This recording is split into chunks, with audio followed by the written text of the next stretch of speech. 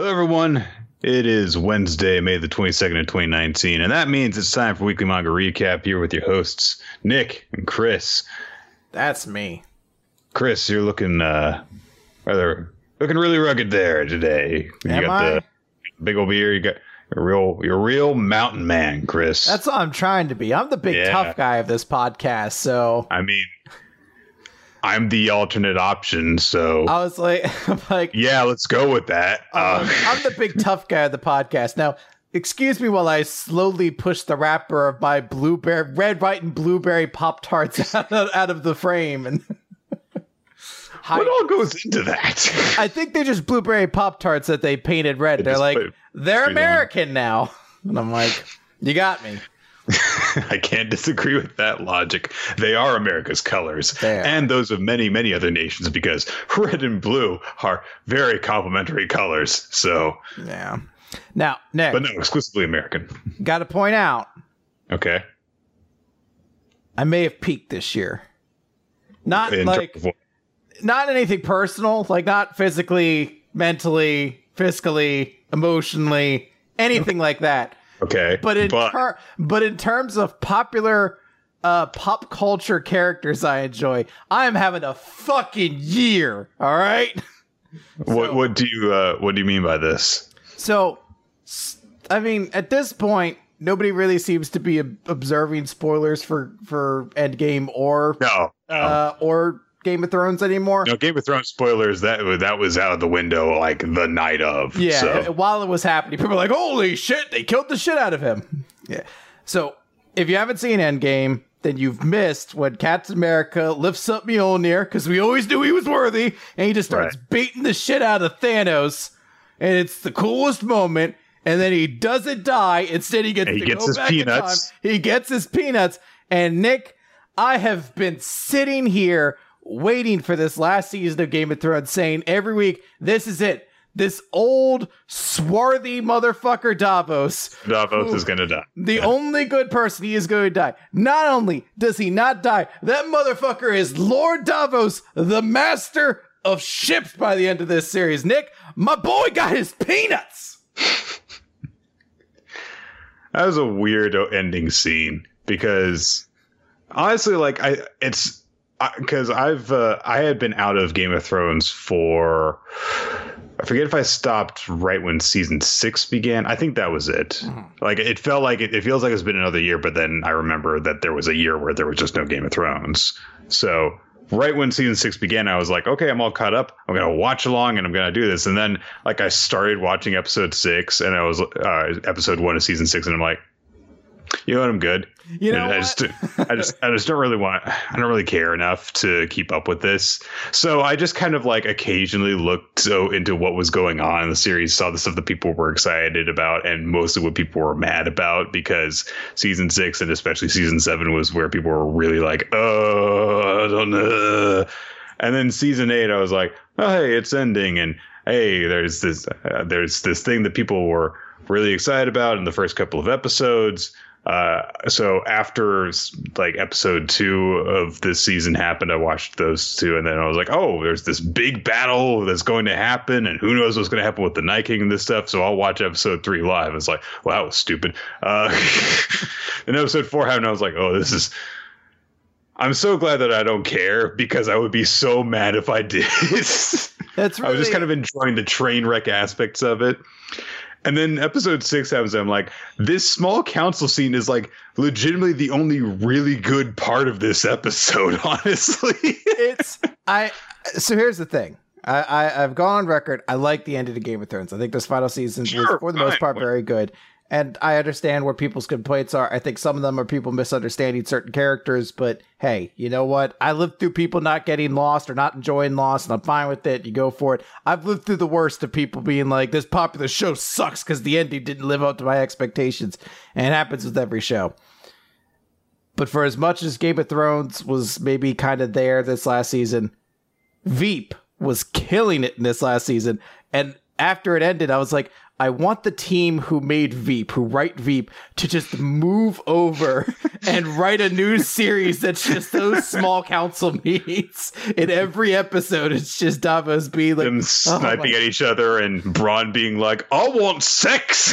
and everyone's like, you did nothing this season! They're like, do you know how to count? This is a very important question. You are the minister, you're the master of coins. Do you know? I know that this pile of gold is bigger than that pile of gold. He's like, I know if you stack the coins like this, they look like titties, little titties. Brienne's like, oh my god, they do. And then Sam's over here like, I think we should do this very modern idea. It's like, fuck you, you nerd. Everyone hates him. Boo, Sam! What if we had elections and stuff? Fuck you! My family did a Game of Thrones death pool as like our big bet going into final season. Okay. Or like it was like you had to pick 3 characters who you think would live, 3 who would die. Who do you think would sit on the Iron Throne at the end, and then who would rule the North? Which Stark would rule the North? Right. And my sister, God love her, she loves Sam. So when it came time to who rules the North, she's like, I don't know, I think Sam might get it inherited to him. The North? And I was like, are you sure? And she went with it. It was her pick. He didn't even go back to Winterfell. He just it was like, he's not even from the North. No. He's not even remotely from it. She believed in it, though. I still consider her the smartest one in our family, too. Like, if at the start of the season you had made pools for that and it was like, who's going to rule the North? I mean, like, an outside bet you could go for would be like, you know, Theon. It's like, he has a connection there. But yeah. So it was a weird tactical decision. By the way, there were so many characters that just got killed off in this season because they're in the way. See, that's what's worrying me, because they said, George R. R. Martin has said in the books that he's like, there's too many point of view characters. It's time to trim those down. And I'm sitting there, I'm like, Davos is a point of view character. They're going to kill Davos. Well, whenever he does finish those books, you can just like pick and choose the parts of the 2 series. I'm like, Stannis never burned his daughter. And Davos got to live a happy ending and become the master of ships. Why not? Why not? Perfect ending for everybody, really. Oh, man. We should get to talking about manga, because although we have been done a mercy this week because we're talking about a recommendation and there were 2 series that are on break to give us time to talk about it, we still have lots to talk about. So, Chris, I don't know. I guess I should have tried to like transition from talking about whoever was king of the North to talking about who was through the snow in the mountains. But hold on, Nick. A very important question. You know, the part I had a big problem with was Clegane Bowl, which is, of course, where Sandor Clegane came back to fight his brother, the Mountain.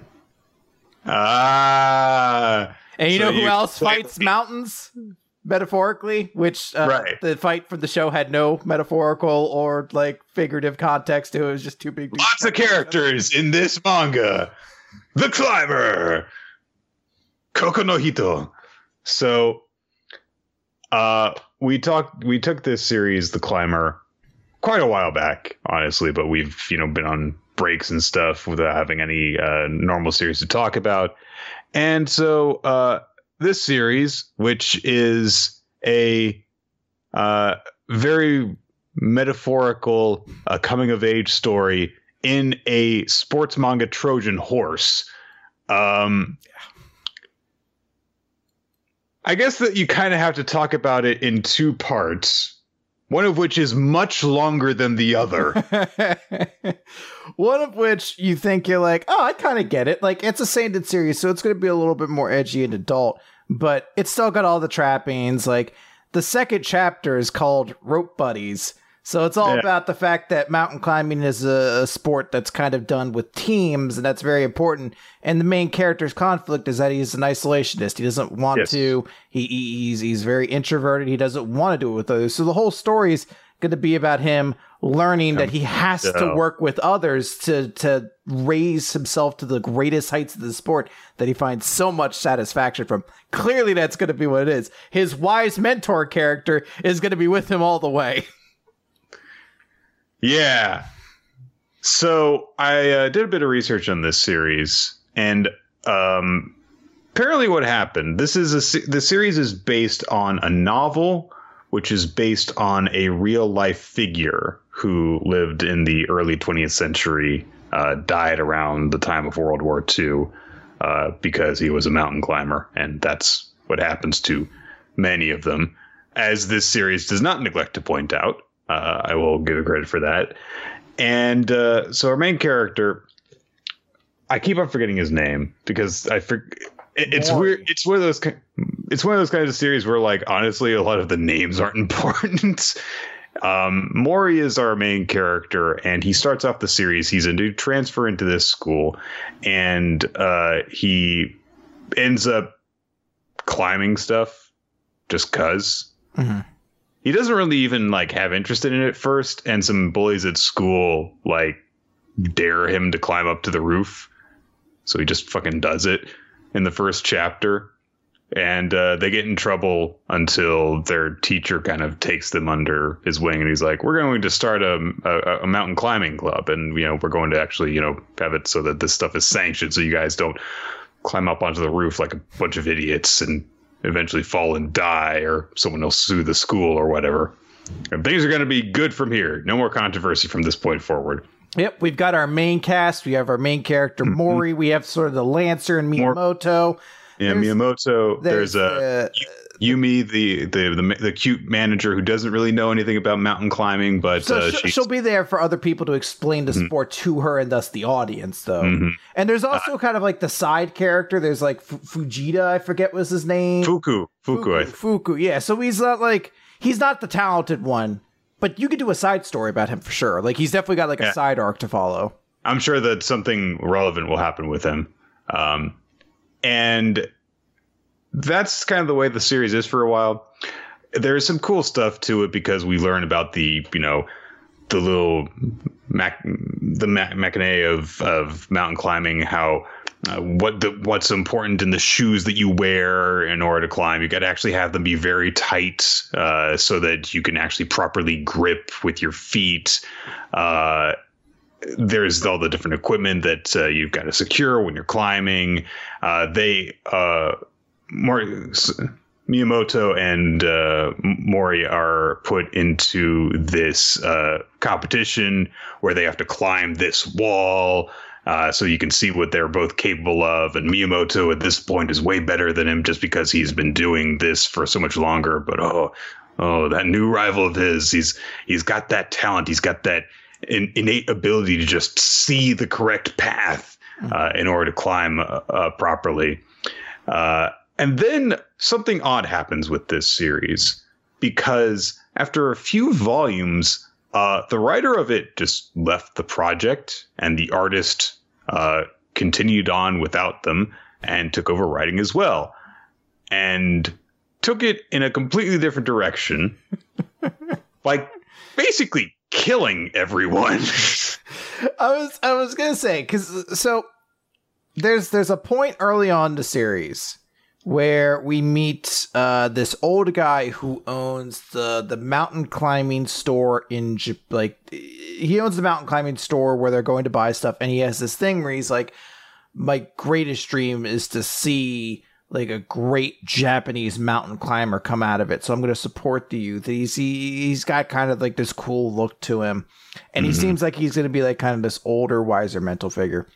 And this tournament happens. He's part of the sponsoring for it. Like, he's supplying. He designed the wall that they're climbing. And the big thing is that when Mori goes to climb it, he's doing really well, but he gets disqualified into technicality because he doesn't loop his rope through one of the hooks, which is a danger to himself. Right. So it's not like he gets disqualified because he's failing. He disqualified himself because he throws away his own his own safety net for seemingly no reason.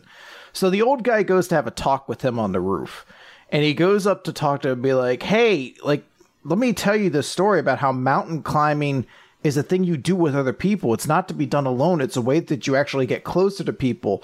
And he starts telling a story about how he went up on the mountain with a friend of his, and there was like a small accident, and he got hurt. Like the guy telling the story got hurt, and he's like, I don't think I can keep going up. I think we're gonna have to go back. And his friend was like, no, man, we're too close. I'm gonna go up without you. And then they found that guy's corpse a couple days later. He's like, like, I don't want to see you become like him. He's like, but that is what I want to be. And then the old guy thinks back to his flashback. Maybe I was the one who was tying myself down. Maybe I was wrong. He's like, and I remember discovering my friend's frozen corpse with a smile upon it. And I was like, truly, that man knows how to live. And I was like, oh, this was not the lesson I expected to get out of this conversation. And suddenly every character has that exact same situation come up. Like every mentor figure to Mori has a revelation where they're like, I'm the idiot. I'm the asshole. So once that writer left, the new writer of the series was essentially like, yeah, here's why that's stupid. And I'm going to take a really long time to make that point. And what you get is a series that is about, it really pushes over and over the idea that you can't do this on your own. And I don't just mean you can't climb mountains on your own, because you can, but bad shit will happen to you even if you succeed.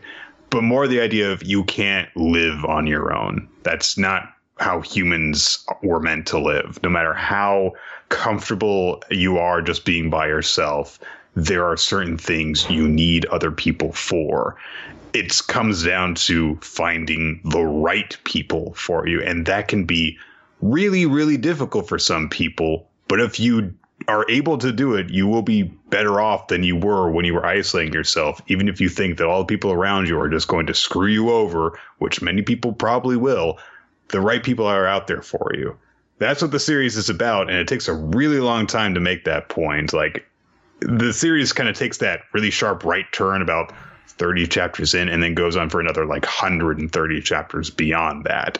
And that's the point of that second part of the series, to make a really long story short. And it's not even actually a really long story, because as long as that is, a lot of it's very visual. Amazingly, when you tell an artist he's got to write the story too, he's like, okay, hang on.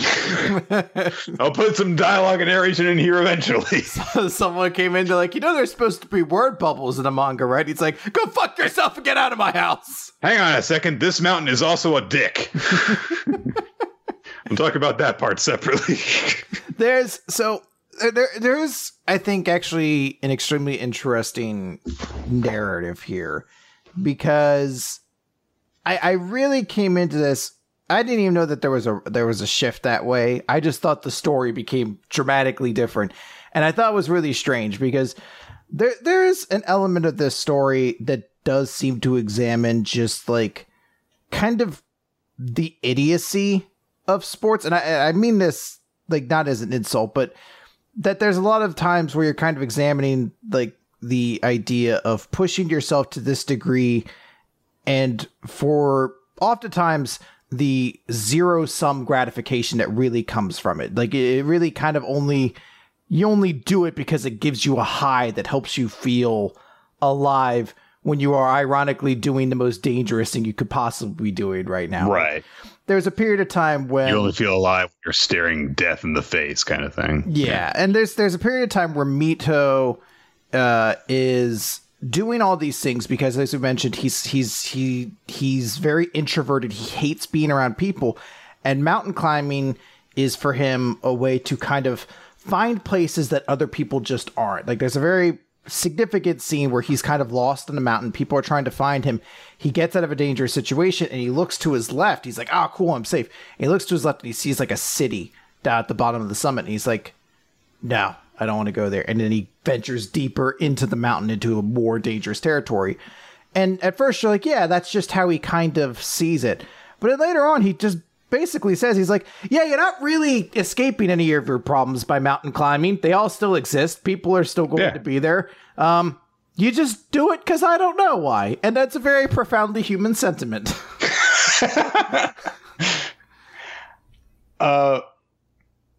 I think that one of the God, I'm not really sure where to. So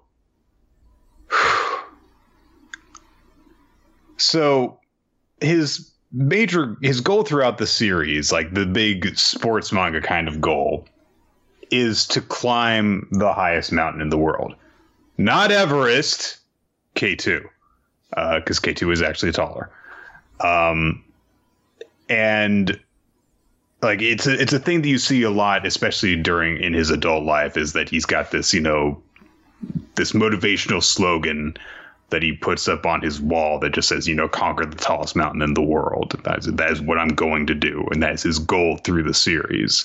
And of course, it's very difficult to do that because you can't just, go there and do it. It, requires equipment, and you've got to have money in order to get the equipment and supplies. And there have got to be, people that help you in some capacity, even if you do decide to climb it on your own. So he's got to do all this stuff in the meantime. He's got to gather funds and everything. And he spends, a lot of his adult years, his young adult years doing this, just prepping, training, gathering funds to do all this. And so time goes by as this happens.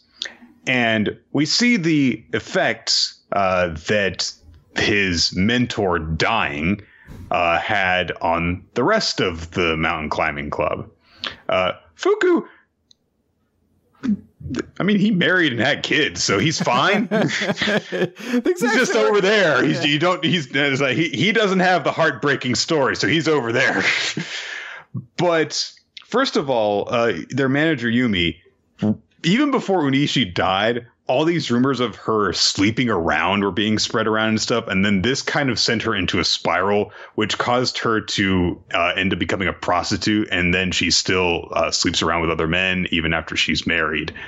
But she's actually kind of okay, like compared to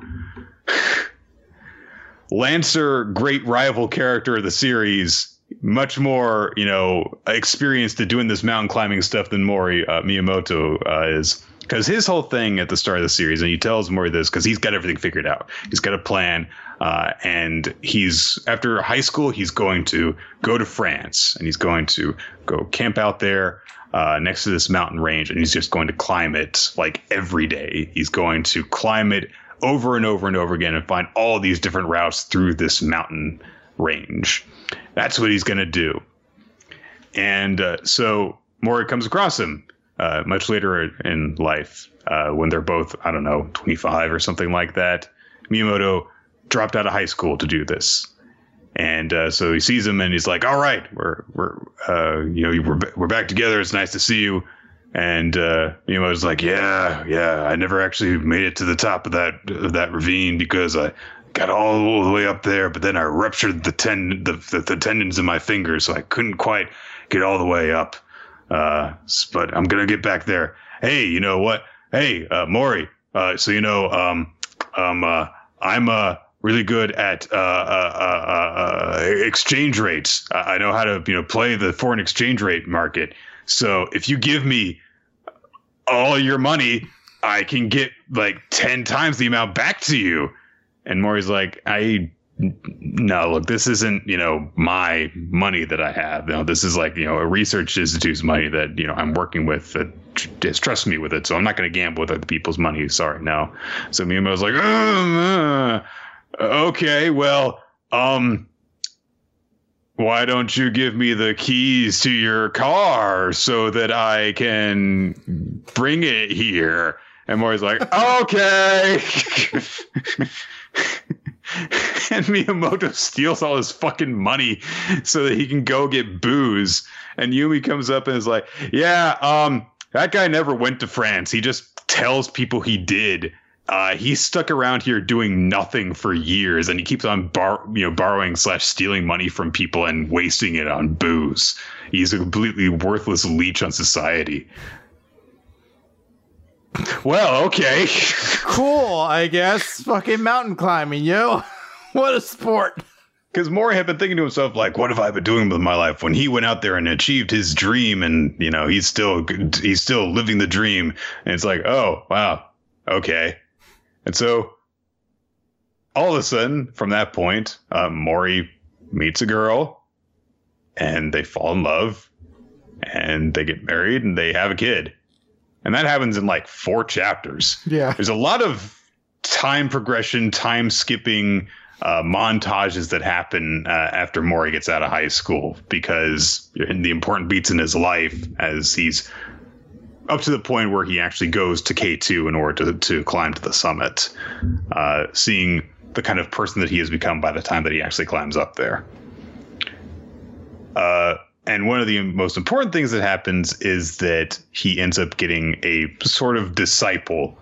What is his name? Like Rio, the stupid one. There's a lot of stupid ones in the series. Sorry. No, you're not going to get it out of me. Who, by the way, at the time that Mori is bonding with Miyamoto, sleeps with Yumi, and we get this really weird chapter full of odd visuals, and essentially she gives him a blowjob so good that he forgets about climbing mountains for a while. Is the metaphor that we see. There's a lot of very strange visuals that get brought into it. The scene where she meets him at his place and is crawling over top of him. He's so, not since Homunculus. He's so horrified with what's happening. He only visualizes it as this massive growth of flesh that is now encompassing all of his body from the waist down. And you're like, I think he might need some help beyond mountain climbing at this point. He's not very well adjusted, basically. But he's the reason that Mori ends up actually going to climb K2, because he becomes absolutely obsessed with just climbing mountains over and over and over again, to the point that his father gets worried for him. And so he goes to Mori, who by this point, has a family and kids, and is kind of thinking like, maybe I don't have to do this, anymore. I've got this, actual life. This is not my one true calling anymore. And he's like, you've got to save my son, please. He's just doing this. He's going off in these mountains alone, and he's climbing very dangerously. And I think you're the only person that he'll listen to. And Mori's like, gotcha. We'll climb K2 together, basically. It's only amusing when you tell it, because as you read it, you're like, oh my God, stop. I don't know what happened to you that made you so, easy to walk over, but anytime something is remotely suggested to him, he's like, sounds climb a mountain. Okay. No, you have a family. What are you doing now? Mori, please. My son won't stop climbing mountains. You've got to climb a mountain. Got it. It's the only way to solve this. So they end up climbing K2. His disciple dies, like you do. Mm-hmm. He also ends up coming across the mysterious angel tattoo, but not tattoo because it was only on his shirt, rival, who showed up at his first climbing competition. Shit, I forgot that. By the way, all the details that I assume were originally created by the first writer and then had to be filled in later on. By the way, Mori has a mysterious, not quite completely explained connection at a previous school of his to a guy named Mizuki, who suicide and is now in a coma in the hospital, and Mori feels guilt over this, and this is seemingly the reason why he has withdrawn from the world, because he felt guilty for causing this to a person that he got close to. Seemingly, it's never fully explained because it stopped being important because the series went in a different direction when Sakamoto took over. Shinichi Sakamoto is the one guy who stayed on for the entire series. Anyway, so there is another guy who shows up after Mori has had his first climbing competition, who showed up to watch the whole thing, and he was doing shit like, and then hung down by his toes to look through the window at everything happening. And then like he acts like he's going to jump off the roof after he's talked with Maury, and Maury tries to save him, and he's like, no, you shouldn't do that. If you're going to climb on your own, you have to trust other people to climb on your own. So don't help me. And then what he finishes dropping, and he caught himself on the window ledge on like the next floor down.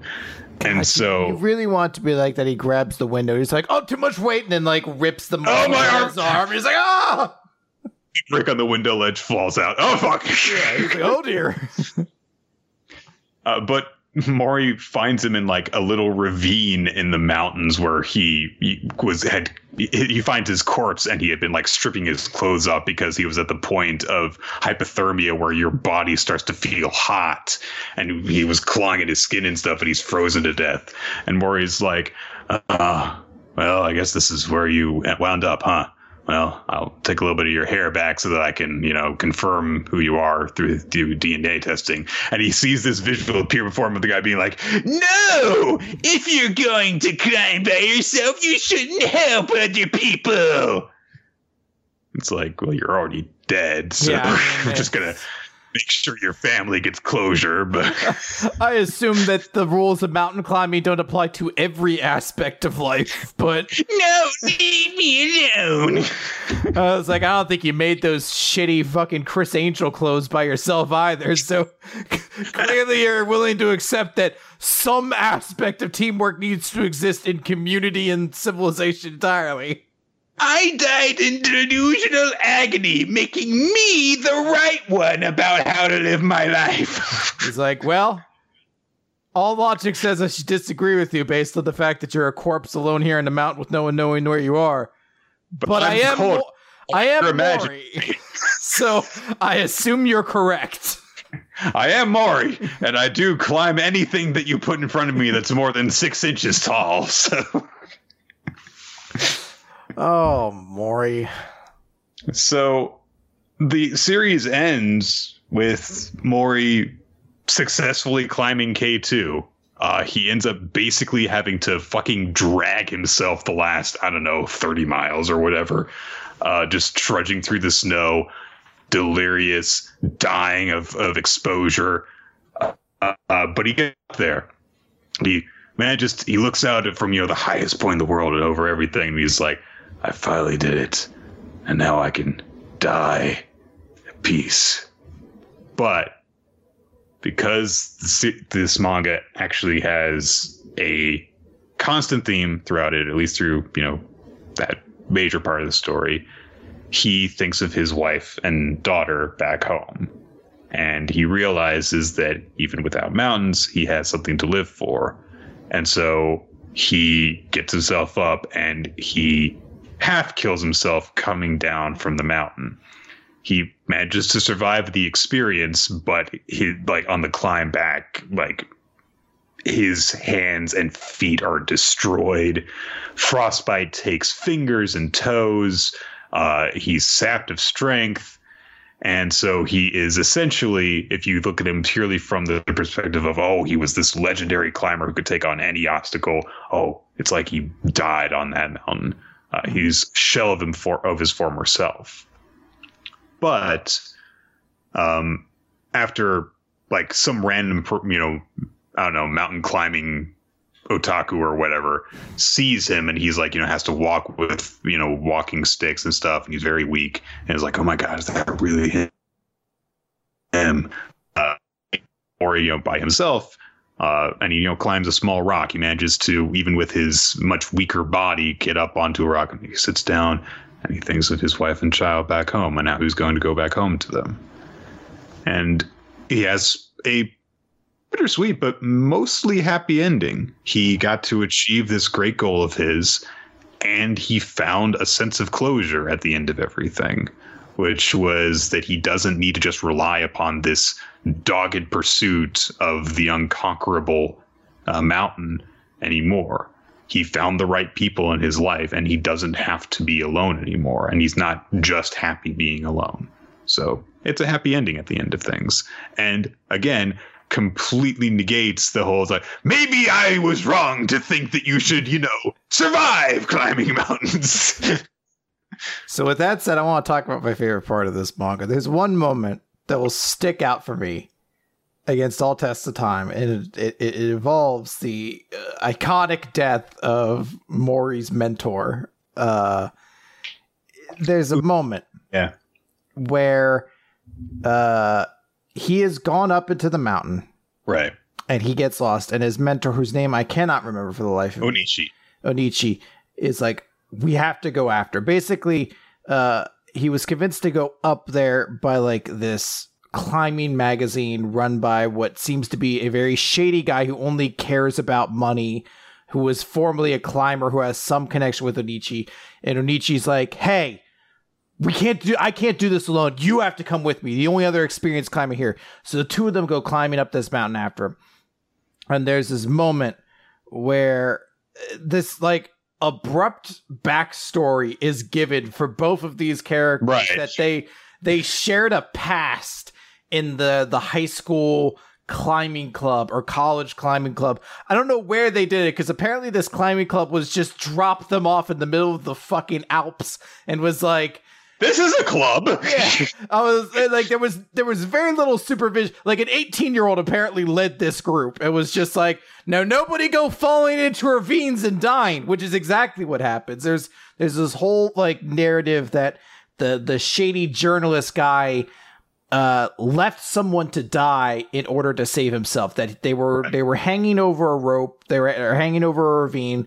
The woman that was with him basically was just she was essentially worthless. She had no physical strength left in her, so she's just dead weight, kind of hanging. And the guy took a knife and cut her rope, and that's apparently like that's the biggest taboo. You can't cut the rope, even if you How die. Dare you? Yeah, that's right. So and Onichi apparently was like, I loved her too, you fucking monster. I found her corpse and everything. And they spend the entirety of this like kind of arc being like, this is what you're about. And then like very abruptly at the end, he's like, no, that's not what happened. She cut herself off to save me, and she died happy because she was in the mountains or something. And they're going after oh my god, I'm forgetting his name. Mori. I don't know why I'm calling him Modi. Mori is climbing, like they've caught up with him, and they're like, hey, fuck nuggets, get back here so you don't die. Nope, mountain's still in front of me, gotta climb it. He's like, people haven't been to the top of this. I mean, a lot of people have, but most people haven't, so I'll truly be alone up here. And he's scaling up there really fast. And the teacher's like, watch. He's like, wait a minute, have I been wrong the entire time? I tell Mori that he needs to take things slow and work with others.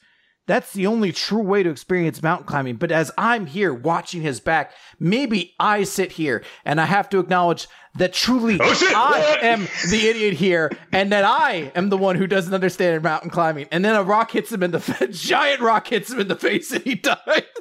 Like it's almost something out of a comedy where like Mori's climbing and he accidentally like dislodges like a rock and it's falling, and like the shitty journalist guy is like, hey, watch out for that rock. And fucking Mori's instructor's too busy going on this long inner monologue about why Mori's way of climbing is the only legitimate one. And what a fucking asshole he was for ever considering using teamwork in mountain climbing. And as it happens, he just gets crushed by a rock in the face. Oh, maybe he wasn't wrong after all. Fucking idiot. Yeah, it's like, I can understand it if you're like, I guess, unintentionally Mori caused death, not just because he also got lost in the mountains, but also because, you know, he's partially responsible, I guess, for the accident. But you're like, it's not as though the guy didn't have a chance to respond. He was so up his own ass fucking being like, oh, what an asshole I've been all these years, that he couldn't just like duck around the rock instead of taking face first. So yeah. I did come away from the series thinking that it was quite good by the end. There are certainly some parts of it that are just unpleasant. But I do really appreciate the overall theme of it. And I think that it does stick to its guns after a certain point. And that ends up making a pretty satisfying experience to read it, honestly. And I do appreciate that it wasn't just down to like, you gotta climb that mountain. You really shouldn't climb that mountain, but he kind of feels like he's got to. I will say that if anyone is reading this and they're a little put off by how it begins, maybe not necessarily how it begins, but it feels like it's going to be a little bit more to what we kind of expect shonen sports, or not so, but like sports manga to be, where it's like it starts off at a high school club and then kind of grows up from there.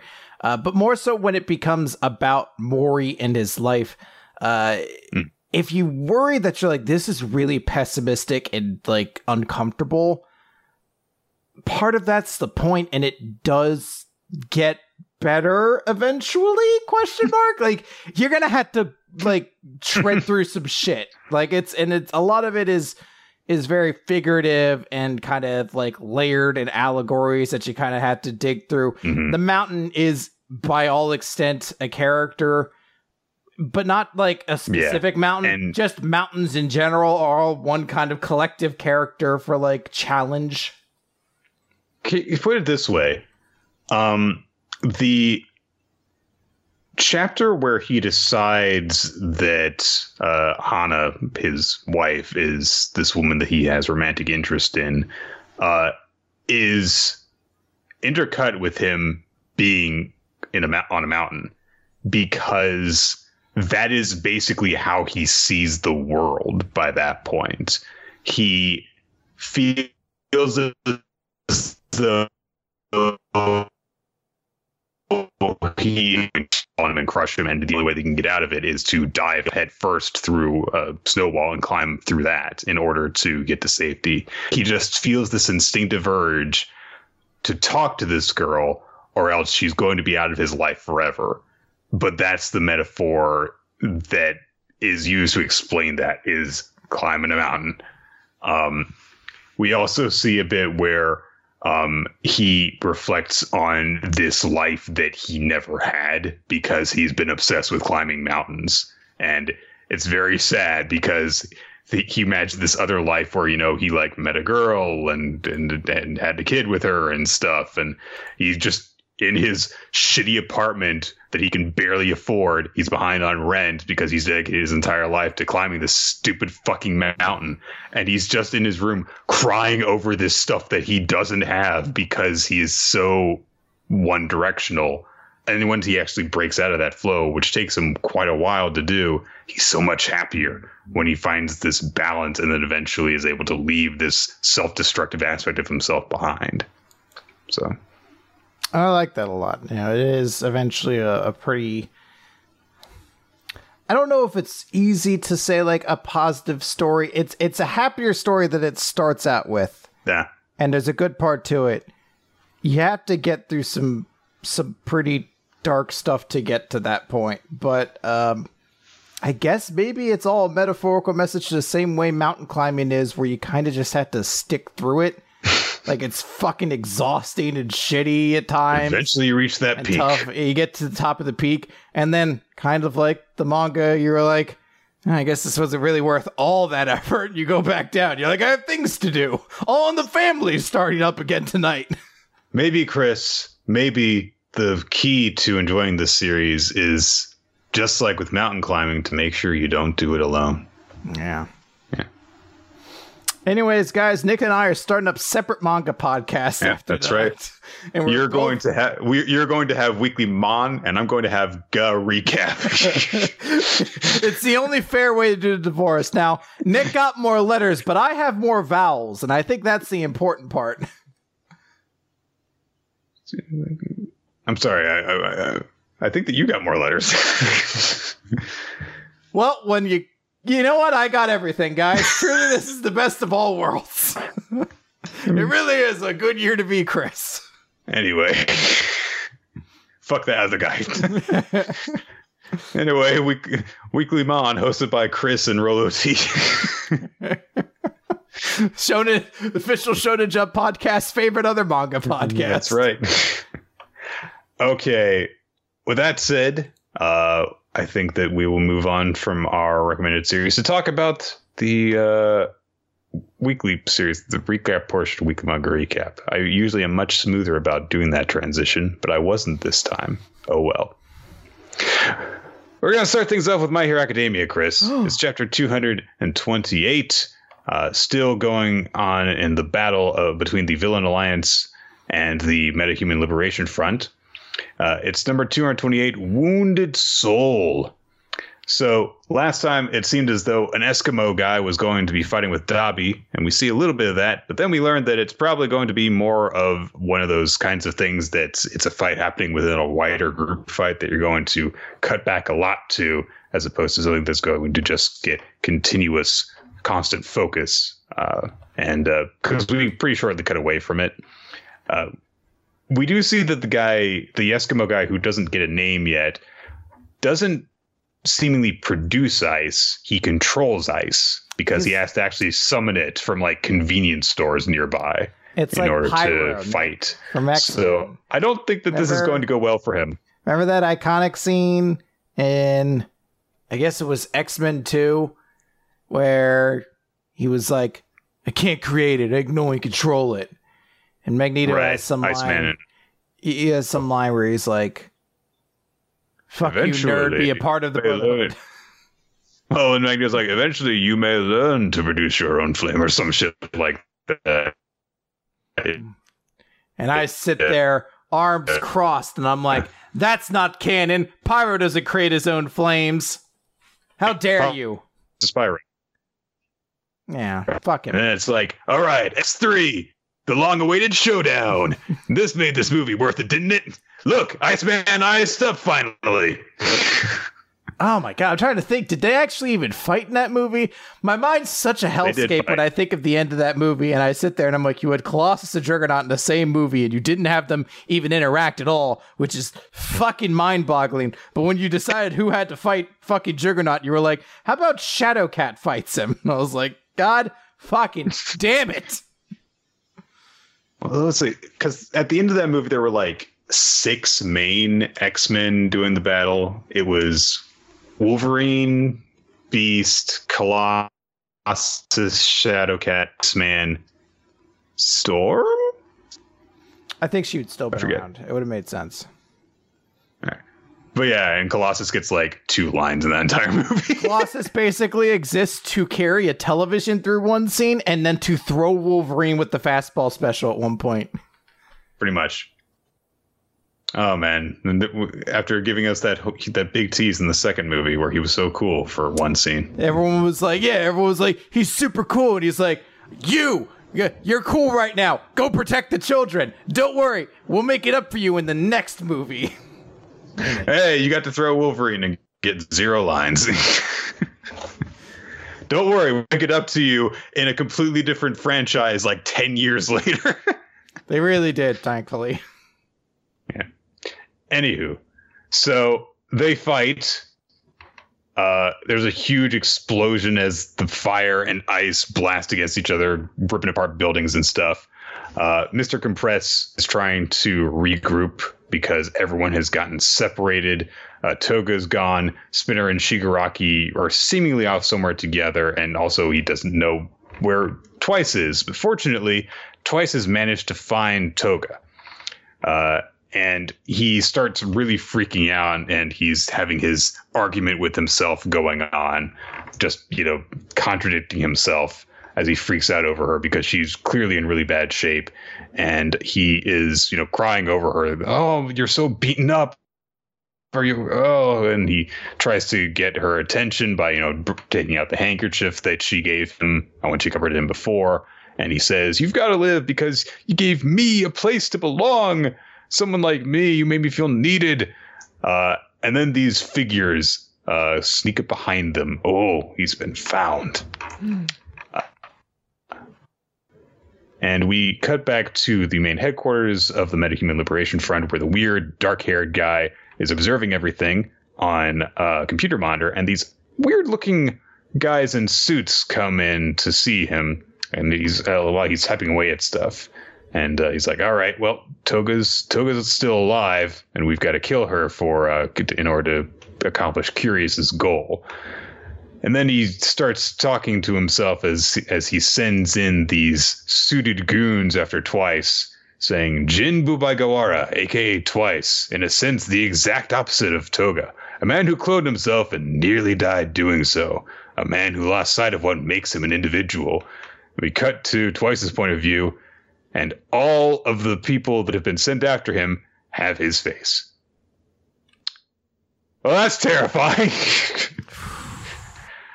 What a perfect dick move to send a bunch of guys who look like him after the guy who nearly died to a bunch of clones of himself.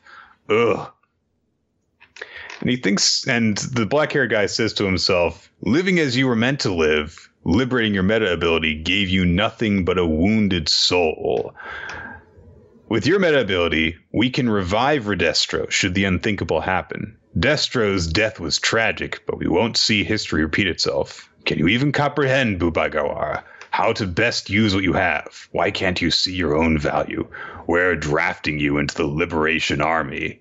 And the dolls, essentially, that he has created start to descend upon Twice and Toga and grab at them. And we learn that this man's ability is called Anthropomorph. He can transform any human-sized object into a puppet that he controls. So he has crafted these puppets to look like Twice to take advantage of his trauma, which is a real dick move. Yeah. Yeah, I mean, this is super cool. Like, it's funny that we go into this on this idea of like, it's the fire dude fighting this ice dude we don't know of and who has no personality beyond he is an ice dude. And you're like, I mean, okay, I guess all the League of Villains are going to get their own fights. And then we just like quick cut to an objectively far more interesting scenario that I'm like, holy shit. Like, I was about to be like, yeah, I'm kind of going to fade out a little bit during this Dobby thing. Dobby will get some cool power, like, effect, and it'll be cool. And it's like, hold on, we're going to go, Twice needs some real trauma done to him. I was like, bitch, I'm back in. And I am all about this. I cannot wait to see what happens with this. I love the art in this chapter is just so good. And and I love how the dolls that he creates are so very obviously like inhuman because they have this just emotionless blank expression on their face. It's really creepy. I will also say in regards to the Dobby thing, I find it interesting that we're getting these, villains paired off. And of course, we got this insight into Toga's backstory. We're getting this, look into Twice as they try and take advantage of that in his psych profile. But I get the impression that because they just sent the ice guy to fight Dobby, that maybe they don't have that insight on Dobby. And so we're not really going to get any insight on him at this juncture to kind of just like preserve that odd, mysterious quality that he has to him for now. A little bit of extra context when it came to Spinner in this last arc, some extra details, so I could see them definitely doing that. I'd be very curious to see if they do anything with Mr. Compressed, because we don't know really anything about that guy. Right, and you'd think that, especially because he's older than the rest of them, that there would be more data to pull on him, unless he's just been really, really good at disguising himself for this entire life. But we'll see. Yeah. All right, let's jump over to Food Wars. Shokugeki no Soma, Chapter 311, The Taste of Failure. You could say that about the Food Wars entire arc. Guys, it's Mr. Plinkett from Red Letter Media. Oh, I don't like anything new. This was so disappointing because I have a closed mind when it comes to old properties and don't think you can be creative in any way. Also, there are women chained up in my basement. This is funny for the first time you hear this joke, but then everyone will drive it into the ground with imitations of it over the next decade. Anyway. So, Soma has presented his dish. All the judges love his every cuisine fried rice thing, and he has asked that Erina's mother taste as well, and she's like, whatever. And she sends Une to get the dish and also a bucket, saying, "This is for when I throw up your dish and it tastes all nasty." It's like, okay, you're really just setting yourself up for this at this point. I mean, yeah. So she tastes the dish. While Une tries to reflect on, the dish didn't seem all that good when it was first presented, but the judges' reactions are very strange. They seem to be just as entranced as they were by Asahi Saiba's dish, but looking closer, they seem even more. And as Mana digs into this, she's like, there's something odd about this, but what is it? And then she goes, oh, it's an entirely unexpected flavor! And then someone like appears next to her. He's like, you got to crack it open to get the real flavor. Yeah, he's like, well, hold on. I didn't show you the extra extra pour surprise. This on in order to get the real flavor. Yeah, then it all explodes. If you open up this compartment, there's another thing. Inside each grain of rice is a tiny Rube Goldberg machine that exists to deliver flavor just as it reaches the zenith. And I call this my rice transforming dish. And then I've got the transforming transformer dish where each grain of rice has a little Optimus Prime inside of it in truck form. But then when he hits your tongue, he transforms into robot form. And then you just kind of, I guess you just swallow him. But fuck, the gimmick is great until that point. Yeah, cool, isn't it? Yeah. So Asahi's goons are like, whoa, this is impossible. How's there? It doesn't look special at all. And Asahi's like, I knew something wasn't right about that dish. Something felt off the instant the cloche was removed. His dish is fried rice. He uses tons of butter and soy sauce and spices, yet it hardly had any aroma. And Soma explains that this is due to ouf mayonnaise. I don't fucking know how to say French, so that's the best you're getting. It's just oof, my man. Big oof mayonnaise. Big oofs. There is a glaze on the dish. Glaze of each grain of rice contains a miniature omu rice. The moment you bite into them, the eggy coating is broken, releasing all the flavors and aromas of the dish onto your palate in one explosive rush. I call it my odorless fried rice. And one of all of Asahi's goons are like, this is impossible. And they're really freaking out about this. Like, I gather that, like, it's their dude. So, I mean, I know what it's like to watch a Giants game against the Eagles, and Eagles receiver will make a perfectly legal catch with no defender touching him, and I'm still going to be like, holding! He touched the ground! Steroids! What? An Eagles wide receiver said the N-word once, none of them should be allowed to catch! Magnets! I really just go after any excuse I can. Right. So Sarge is like, how did you come up with such a preposterous idea in the first place? And Soma says, I can't claim the idea for myself. I learned it from another chef, my mom. This dish was one of her many, many utter failures. And we get an introduction to Soma's mother, finally, to Tamako Yukihira, who we see that Soma watching stuff as when he's 6 years old, seeing his mom in the Yukihira shop that apparently his grandfather was the one who actually founded, or at the very least, his grandfather is the current head of the establishment. And so his mom looks a lot like him, like a lot like him, like blonde Soma, basically. To the point where there's certain shots where you're like, you just took the Soma face and you added like spiky blonde hair on top of it. Basically, yes. And so basically one of the patrons at the place is like, hey, Tamako, can I have a chef special? And immediately, like, everyone else in the place is like, oh boy, here comes another one. And she serves the guy the dish, and he gets molested by an octopus. And they're like, yeah, she's a terrible chef. She cannot cook to save her life. But everyone loves her. She for different reasons. But she loves cooking despite the fact she's not actually good at it. And that's what gave Soma his love of cooking, was cooking together with her in the kitchen. Not really caring if the dish turns out good or bad, just, being there and seeing how it is. What I loved most was watching my mom as she had fun in the kitchen. It's a very sweet little sentiment.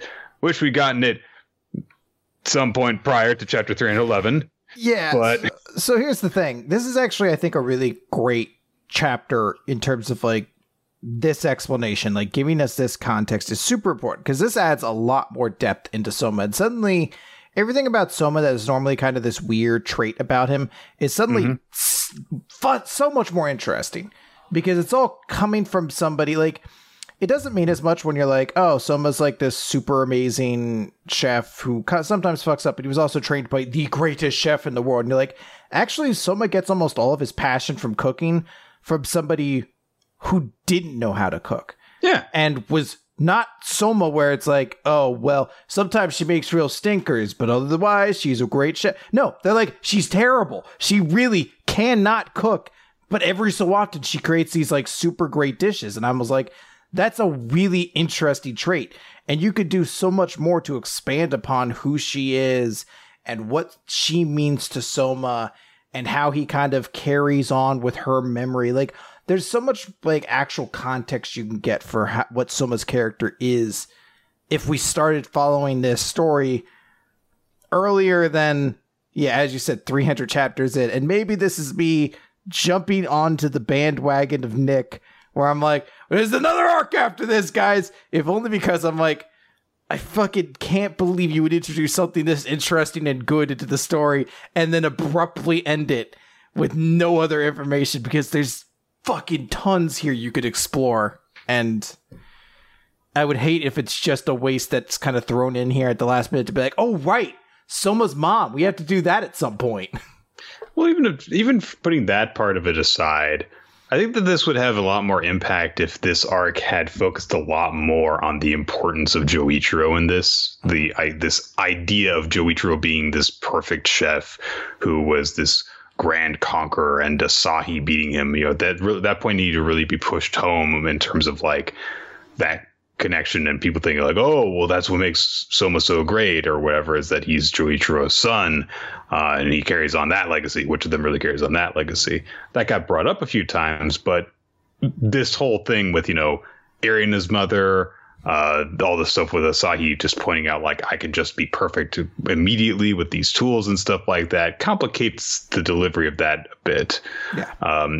So it's one of those things where, like in a bottle, this is a really cool idea, but it could have been so much better if it were working together with themes that were built throughout this arc. And I think a lot of it has to do with this just being pretty rushed. Yeah, I think maybe it's worth just a deep dive in and of itself at some point.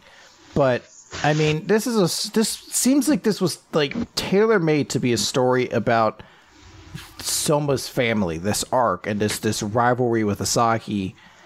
And you could even have gone so far as to make this whole arc about Asahi and Soma and sort of this fight for who Joichiro's true heir is. And at the very end, you reveal like something like this where you're like, oh wait, it was fucking never really just Joichiro who was Soma's inspiration. Right. A lot of it, and maybe you could even argue the most of the part that makes Soma who he is his mom. And that would be a really cool way of delivering it. Right. And that would explain the villain's downfall, was he just didn't get it because his focus was in the right place, which is also to some degree pointed out in this part. But I should also point out that because some people on our Discord asked the question of like, so is Joichiro like actually Soma's biological father? Because they point out the point that Soma is 6 in this flashback and Joichiro is referred to as Tamako's new husband. So did he actually come into their life at some point after Soma was born? I don't think that that's necessarily the case. It's entirely possible that they had Soma before they got married, for example. And I don't think that there is actually anything to really suggest that Joichiro is not his biological father. So, anyway. But his mom is a Quincy. Yes, right. So, remember, that's now added into it, so he has Quincy powers, too. Right. So, in addition to getting the hollow powers from when he trained with Erina, yeah. I have a friend of mine who I've met through the local Magic the Gathering tournaments, and he is currently doing on weekends. He's doing a Naruto watch through because he hasn't watched it yet, and I haven't been able to attend any of them yet. but he just sent me a message today. He's like, he just got to the Great Ninja War arc, and I just got a text saying, boy. This motherfucker Itachi hypnotized himself back to life. And I was like, man, there is something very cathartic about witnessing somebody going through Naruto again, but from the opposite side. Like, I just sat there, I was like, I'm not going to tell him shit about the acid dimension or any of this. I'm just going to get to enjoy everything from the other side this time. They defeat them with hugs? I was like, I sat there, I was like, I'm not even sure how much is exaggeration and how much is literal anymore with what I thought about the series, but I will tell you the true ninjutsu is the friends they made along the way. Like, that's 100% real. We come out of the flashback in Suit Force. Soma says, yeah, Asahi, you've got skill. You have tremendous talent. You've got these cooking tools that could let you make any dish. But there is one taste I'm willing to bet you've never had in your life. The taste of failure. And that flavor is the cornerstone of this dish. And Asahi's like, you talentless hacks sure do say the darndest things. The taste of failure? I don't need that. Nobody wants that.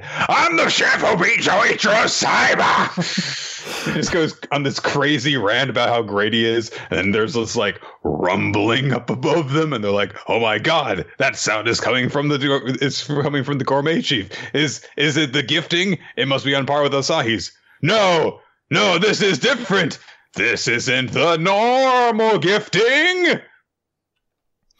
I wanted nothing more for when they were like, there's a taste that you haven't had before, something that you've never truly had. And he's like, what? He's like, the taste of a mother's love. And then Asahi just sits there and starts crying. And they declare some of the winner. The judges are like, with his sick burn. No, Nick Cannon comes out. He's like, yo, that was wild. Your winner, Soma Yukihira. And then they just move and on. then the DJ comes up. As like the Showtime at the Apollo guy comes through and literally sweeps Asahi off the stage. Like 3 different random guys come out going, oh! As he's just sobbing in the middle of the stadium. That's right, you got told! You broke ass orphan! Simon didn't even love you! That's why he abandoned you! He left your ass for fucking nothing! Why do you think he never adopted you, bitch? You know how many birthdays to mine he showed up to? All of them! Can you say the same? What's your record? Oh boy. Oh, who gives a fuck? That's what. Okay. Let's move on. Oh, right. That's my turn now. I forgot. Zero. Eden Zero, Chapter 45, The Battle Coliseum. And now I know what you're saying, Nick. Well, hold on. Battle Coliseum. Didn't we just... Different than a Battle Coliseum. They're going to go see... Just make the time sage. Why would we need a Battle Coliseum? Well, just you wait. You're about to find out. Hey.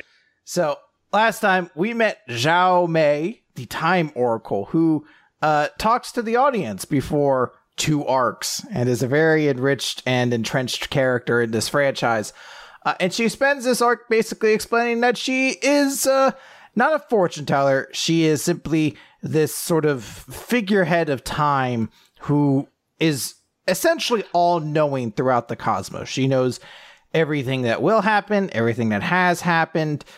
She knows military secrets. She knows tomorrow's weather. She knows basically everything that seemingly is important. Right. And anything you could want to know. Yeah.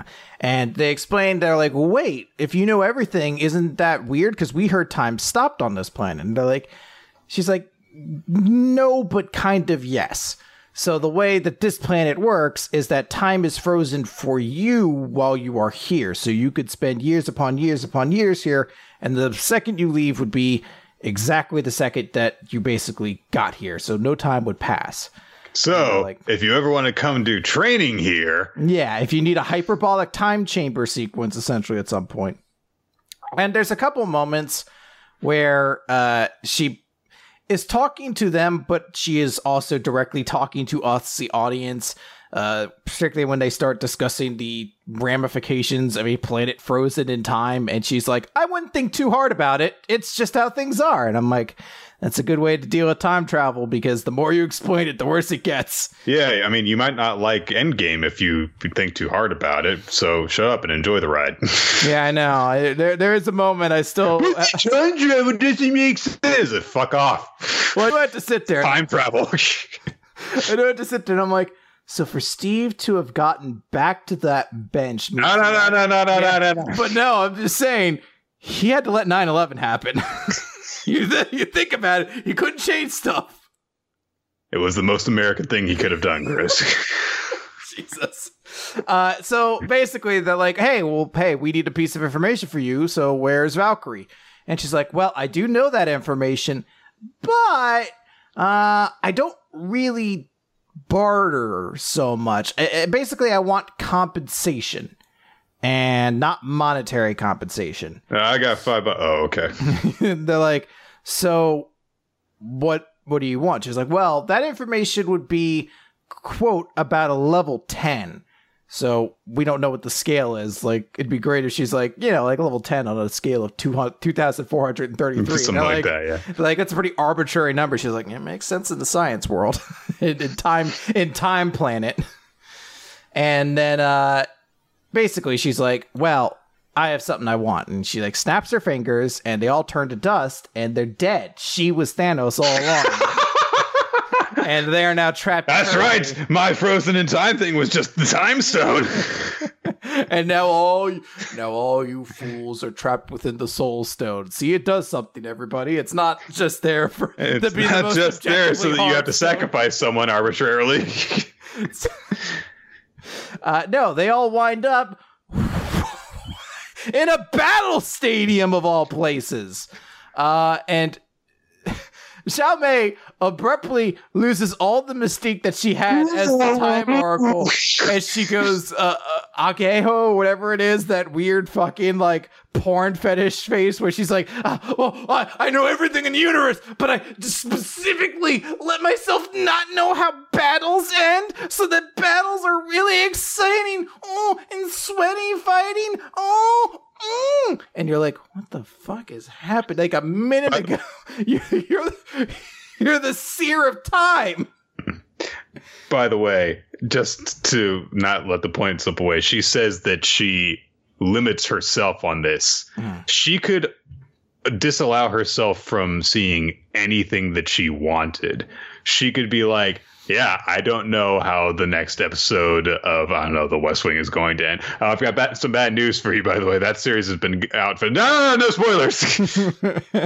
She could get entertainment any way she wants with this ability of hers. And she's like, no, battles. It's a moment where you are harshly reminded that this is a battle series and that sometimes battle manga have to just fucking crowbar in reasons. So when they meet the Time Seer, of course the one thing she doesn't know, she's like, I don't know how battles end, and that's the only compensation I want. You're like, sure, I guess, why not? We're here. So yeah, that's what she's all about. So she wants them to have a fight, one of their champions versus one of hers. And there's a moment where Homura's like, okay, well, since we're looking for information about my mentor, I'll be the one. Shiki's like, I'll do it. And again, Shiki's like, yeah, this is my mentor we're trying to find, so it's kind of my fight too. He's like, no, it's my friend too. Have met them, my friend. I hate Shiki so much. There's moments here where you're like, Shiki is a fucking asshole, and you just fucking despise him. But Shiki's the one challenging. Whatever. So they asked, like, hey, so if you know all the futures and everything like that, then why do you even have fights? Because, like, even if you don't know how the fight ends, like, wouldn't the result change the future? She's like, right. So I see all futures, basically. So I see one where you win and then one where you don't. And, we don't really know what will happen beyond that. Fair enough. I love the line that Pino gives here, which is, contrivance confirmed. It sums it up so well. It's like, whatever. Sure, makes sense. I mean, I feel like if you only have sprint diverging paths from battle, then that seems like a weird arbitrary way that your power resolves, but whatever. Time travel. It's all fine. So we meet Metal Bogey, who is a steel-skinned warrior from the planet Zorg. It doesn't matter. Shiki punches him in one punch and beats him. And everyone's very, very impressed about this. Because Zhao Mei is like, oh, I thought he'd win, but I thought it would take more than one punch. And it ends with her saying, he's an interesting boy. I'd expect nothing less of mothers. And then I don't know if she trails off or because the panel cuts off, we're just not privy to it. It's bullshit either way. But yeah, clearly there's some connection between Shiki and Mother. Okay.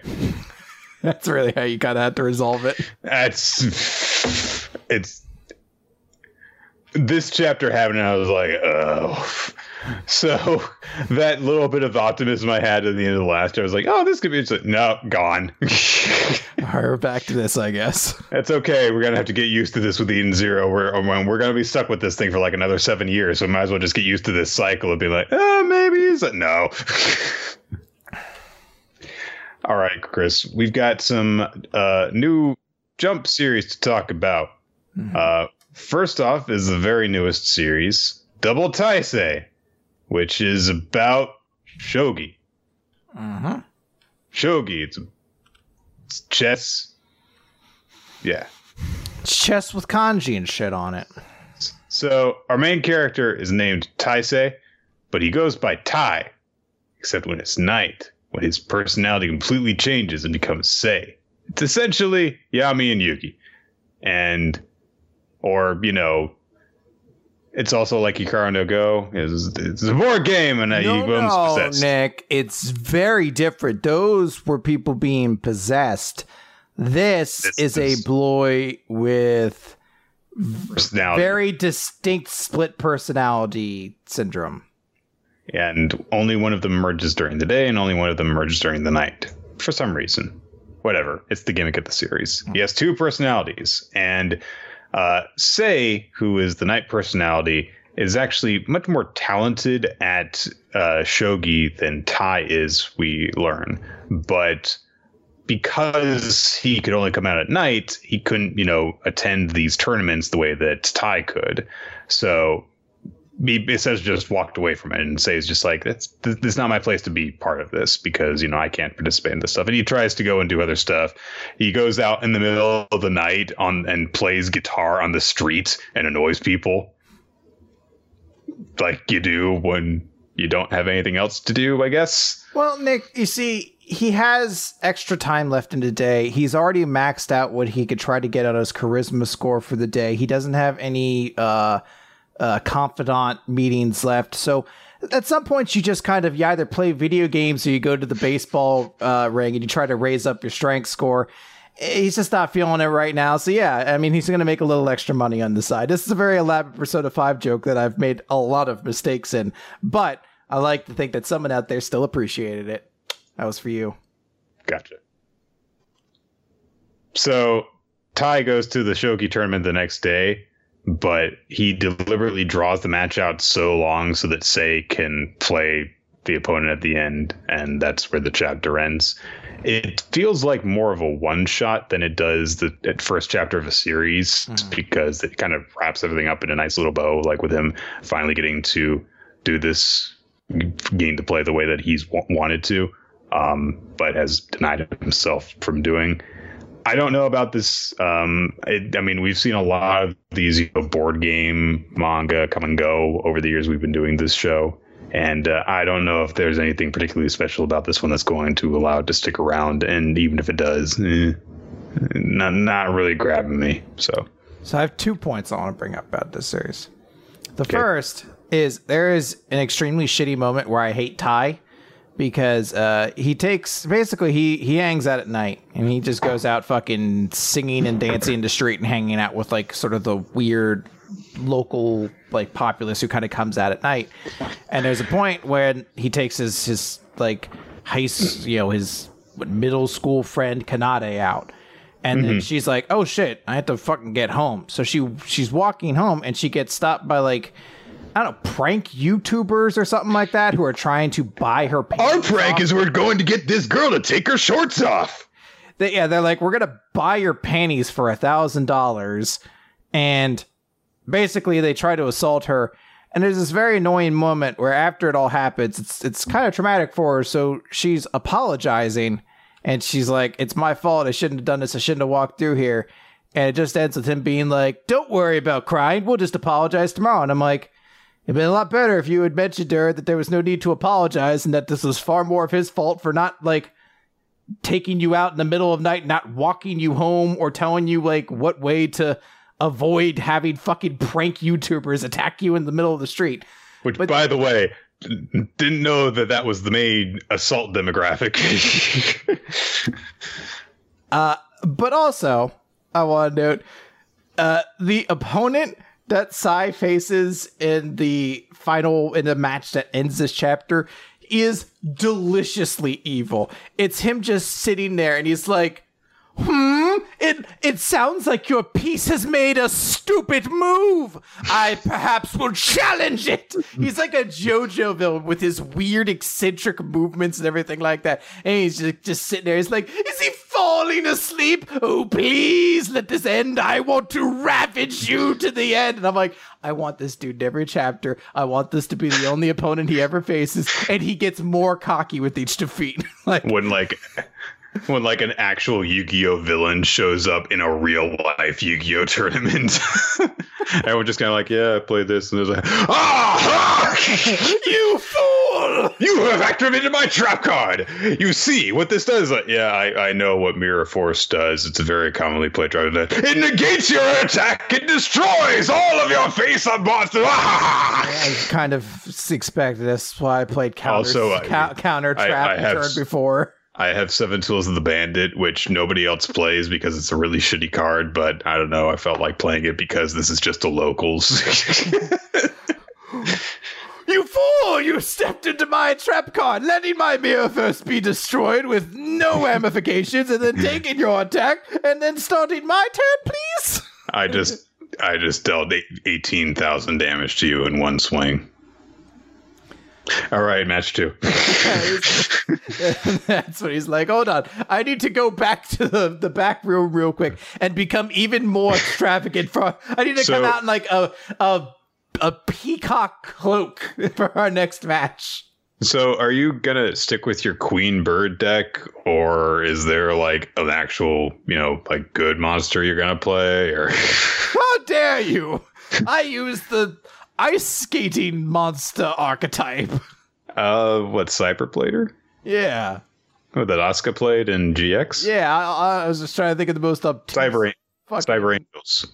Yeah. They got some new support not too long ago, so still able to rock it. Good for them. Anyway, that's Double Taisei. I'm sorry that I took us down the Yu-Gi-Oh route when I made that joke. I guess I just kind of like couldn't stop. No, Nick, that's where I made that Persona 5 joke. That's where you did it, and the people out there appreciate Yu-Gi-Oh, look towards you, and they're like, nice. Double Taisei, guys. I don't think we're going to be talking about it after Chapter 3. Probably not. Let's talk about Samurai 8, The Tale of Hachimaru, Chapter 2, Visitor from the Sky. I'm going to try and make this much shorter than it actually is because it's a very dialogue-heavy chapter of this series. Essentially, what happens is that Hachimaru takes advantage of his newfound powers and, mobility to go out and see the town that awaits outside. But there are some assholes causing trouble in a tank that essentially it seems we're going to have to deal with in the next chapter, and they're going around causing havoc so that they can do this whole crime scheme. And a random shell ends up taking Hayatoro out, and so Hachimaru goes crashing into a dojo where this new character has completely shut themselves into. By the way, pretty sure that we don't ever learn their gender, and I kind of hope we never do. That'd be kind of nice.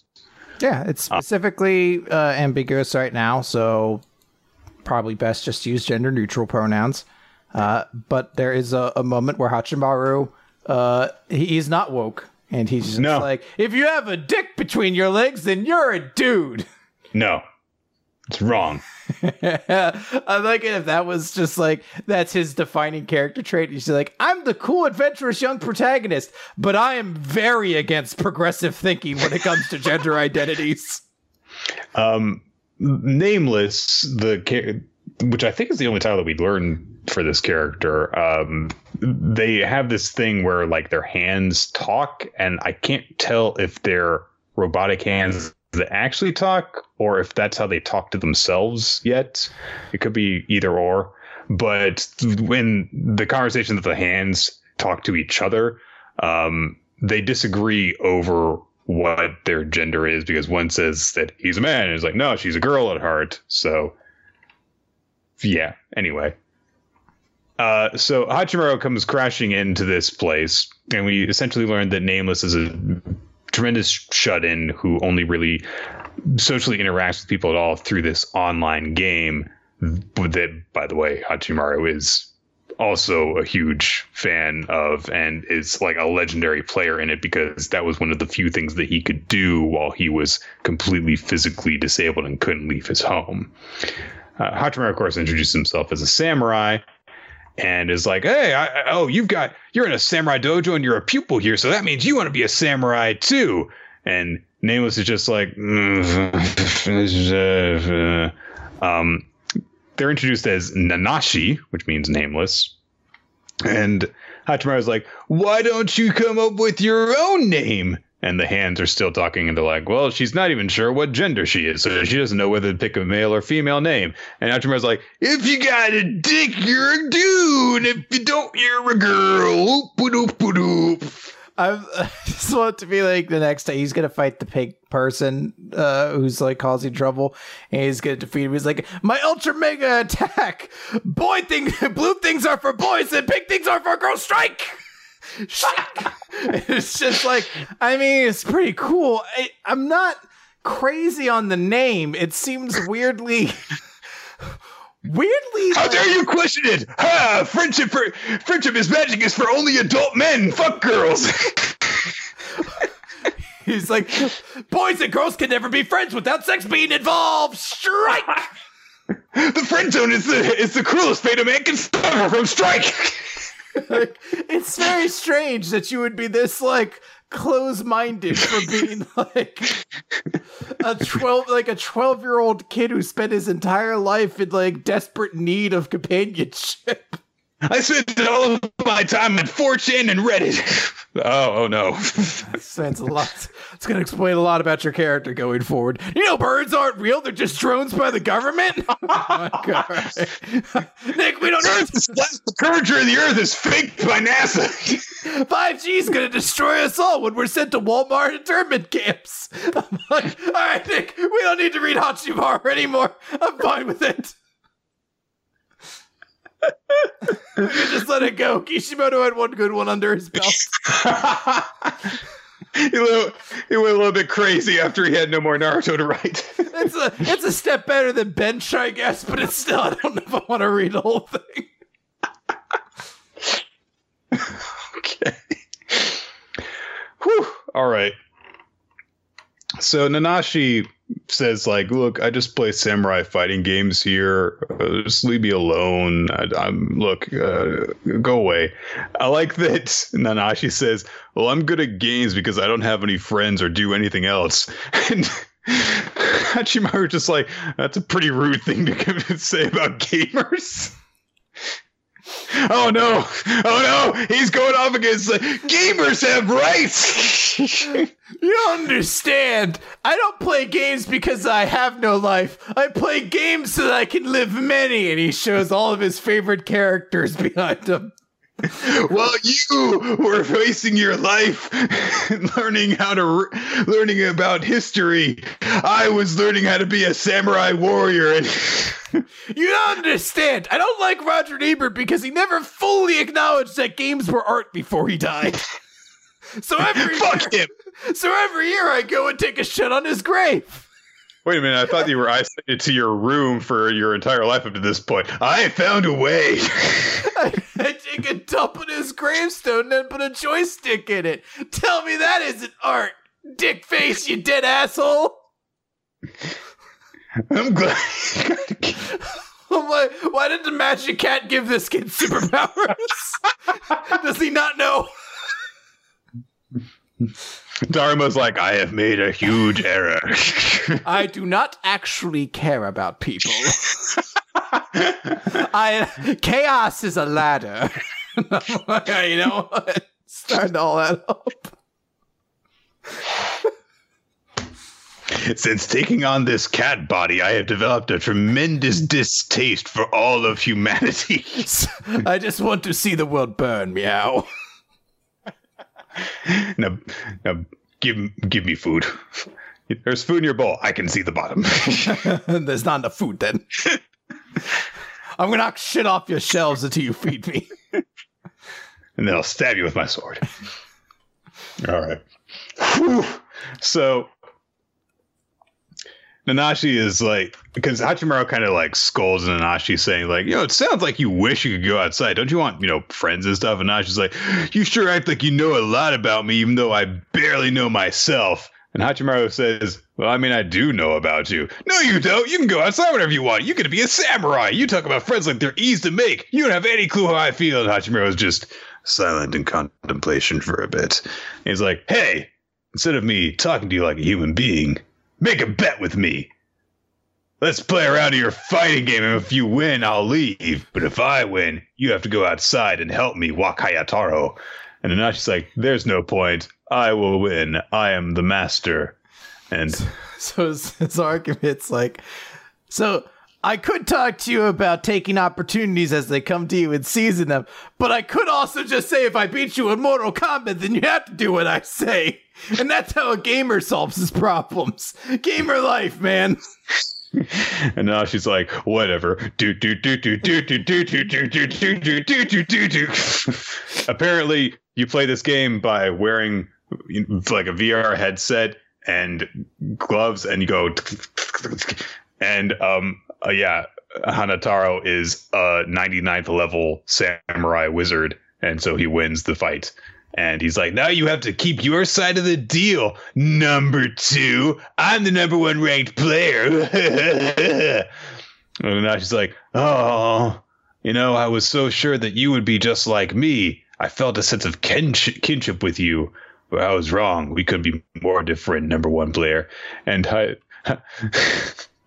he's like, no, I was actually exactly like you up until yesterday. Literally like 16 hours ago. Also, let's be real. Being a gamer sucks, so it's better if you go outside for a while and live the life that's out there. So turns out if you wait 4 years, you find out the Call of Duty games haven't changed that much anyway. I'm waiting until this new trend of looter shooters stops being a big thing so that I can just play a game all the way from start to finish without waiting for a roadmap to finish. I have no idea what you're talking about, so cool. There you go, Nick. You finally separated yourself. Hachimaru says that he has no idea what's going to happen today or tomorrow, and he's glad that they are able to meet because, this proves that, he's got all these different opportunities out there. And also, hey, I made a really cool friend who's my age, which was a lifelong dream of mine. So who knows what else I can accomplish here. And now she says, well, why would you thank me for that? And Hachimaru says, because you made me feel as good as I do right now.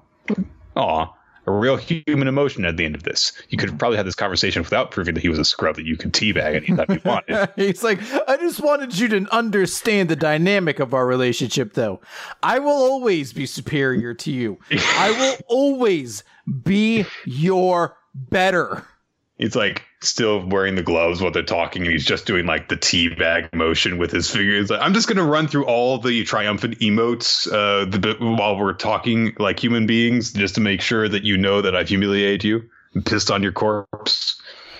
Hayataro shows up. Hooray. And they're like, all right, they're together. And then they all greet and they're friends now. And meanwhile, a tank is still causing trouble, and they're going to probably have to deal with them after this chapter.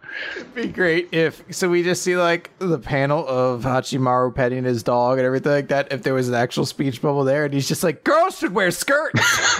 It's just like, Like when we see it from the outside, it's a very innocent scene. When you get close, I think that a guy should try and sleep with as many women as possible, but only virgins, because a girl is worthless after her purity has been taken. Like Jesus, dude. Anyway, how many notches do you have in your belt? It's like, Jesus Christ, man. I don't know if I want to be your friend. Yeah, I was like, why does the dog like you? Like, even Hitler had dogs. By the way, Hitler had some good ideas. I'm just saying, not all of them. Let's not throw the baby out with the bathwater. Unless that baby's Jewish. No, she walks back inside and slams the door. Like, take the sword away from this kid. Mario gets back home, tries to look up Nanashi, is like, you have been blocked by this player. Oh, well, what was the Scrub Lord anyway? Oh, man. All right. I legitimately do have something I want to say about the series.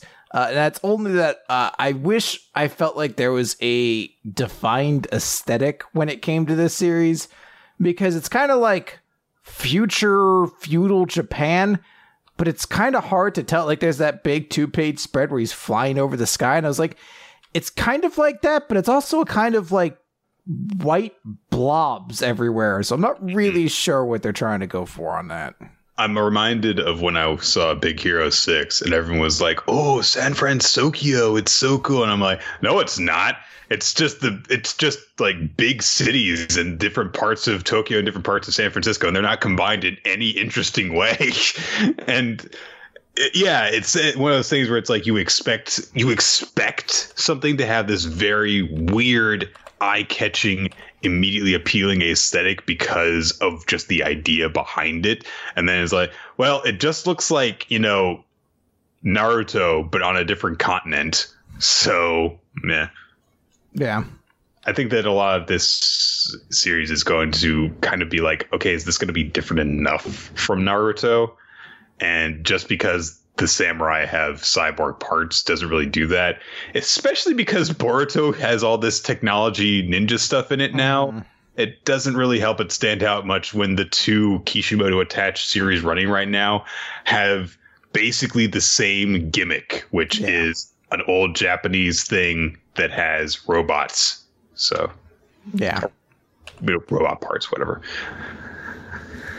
Let's talk about this last Sayuki, which, by the way, I've looked up and apparently is not doing particularly well in the polls. So I'm trying to not get my hopes up too high anymore. Even though there's some sweet stuff in this chapter. In fact, I really like the beginning of this chapter 11, Orphans, where basically what's happening is Ryunosuke is trying to help Kaharu practice fake walking by losing her levitation ability and just like kind of faking limb movements to make it seem like she can walk. And that way she would be able to get around and go outside and stuff. And it's like, oh, okay, that's sweet. But a lot of this chapter focuses on Estelle. Estelle Getty? TV's Golden Girl Sophia? Sure, why not? Sweet. You can pretend that the 11-year-old girl is her. Sure. We see her like lifting a dumbbell while doing a handstand by like pressing it up with her feet, and Ryunosuke's like, what the fuck?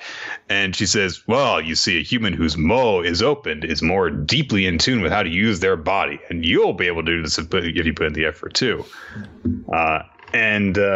So she brings up like, you wouldn't have to do the fake walking thing if you just stayed here and stuff. And Ryunosuke's like, we can't stay here forever. We've got to go home eventually. And she says, oh, right. Yeah, you guys actually have somewhere you want to go back to. Sorry. Yeah. And Ryunosuke feels a little bad because he has a flashback to a conversation that he had with Furuka, where he basically explains Estelle's backstory, which is that her mother, Etoile, was a senior official of Tokaishu, and she had all that knowledge of, fear can turn an illness into a monster. And she went against the top officials of Tokaishu being, taking advantage of that. But she wanted to save her only daughter, and she was swayed by an emotion. And by the time that Furuka arrived on the scene, everything had already transpired. The monster had materialized from Estelle's Mo, and Etoile saved her by fighting it and defeating it, but she was dead. She was killed in the battle. And so her lifeless body was sitting next to her daughter, still holding the Nyoibo, and Estelle was gripping onto it as well. And Furuka was going to just, use the white Baku to erase her memories so that she could have a normal life. But instead, she decided that she wanted to fight. So she ended up becoming his, apprentice, essentially. He's not really sure what her motivation was. Maybe it was because she felt like she had nowhere left to go. Maybe she wanted revenge, but she, has shut herself off from having a life outside of here in order to just become a strong warrior so that she can accomplish this goal. Ryunosuke said something nice to Furuka, which is, you told me this because you're hoping that Estelle and I can be friends. So, don't be so hard on yourself. I know that you aren't a completely emotionless person. You haven't killed all of them off yet. I know that you have that compassion deep down. And Furuka says, I didn't tell you all of this stuff out of kindness. I told you it out of necessity. She has a hole in her heart. One day that will hinder her in battle. And that is one thing I am unable to heal. And we cut back from the flashback. The three kids are hanging out for a bit. We learned that Estelle doesn't really have much of a connection with Furuka, mostly because she thinks that he doesn't really care about her, which Ryunosuke knows is not true. And then that's basically it. That's all the important character growth stuff. The second half of the chapter is about them prepping to go on a mission together, essentially. It's going to be all four of them heading out on this.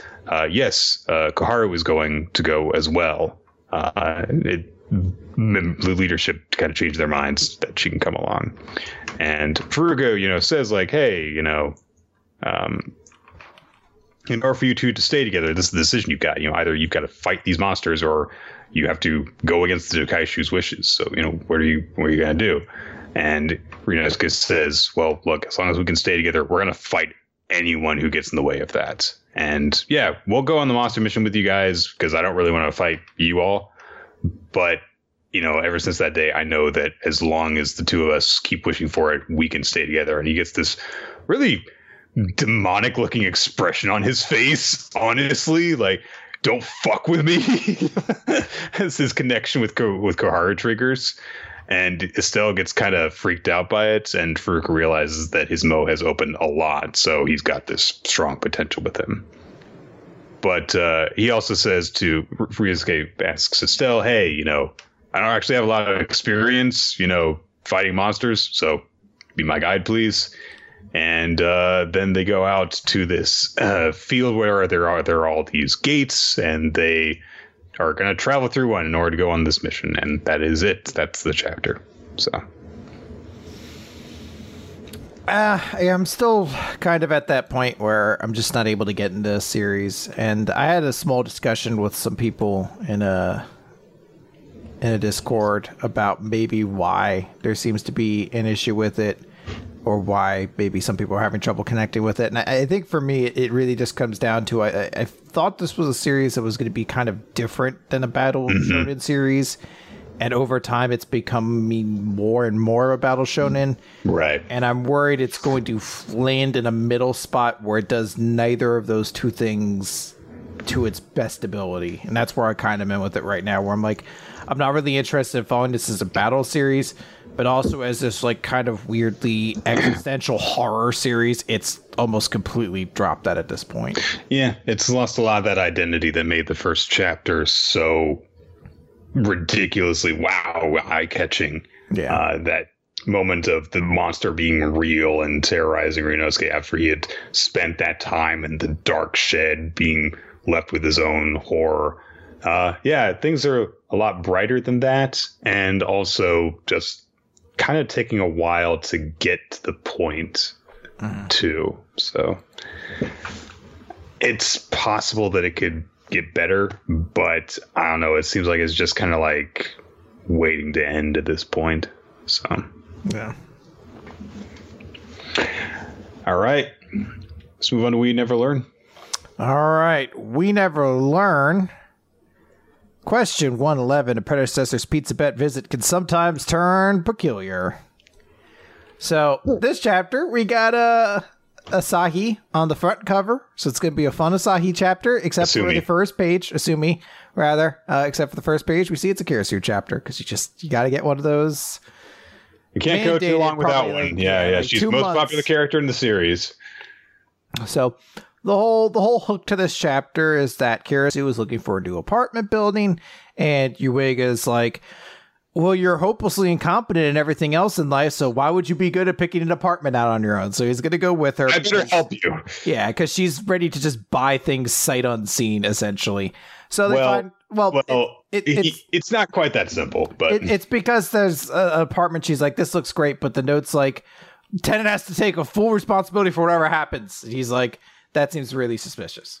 Especially because the monthly rent is 20,000 yen, which is $200.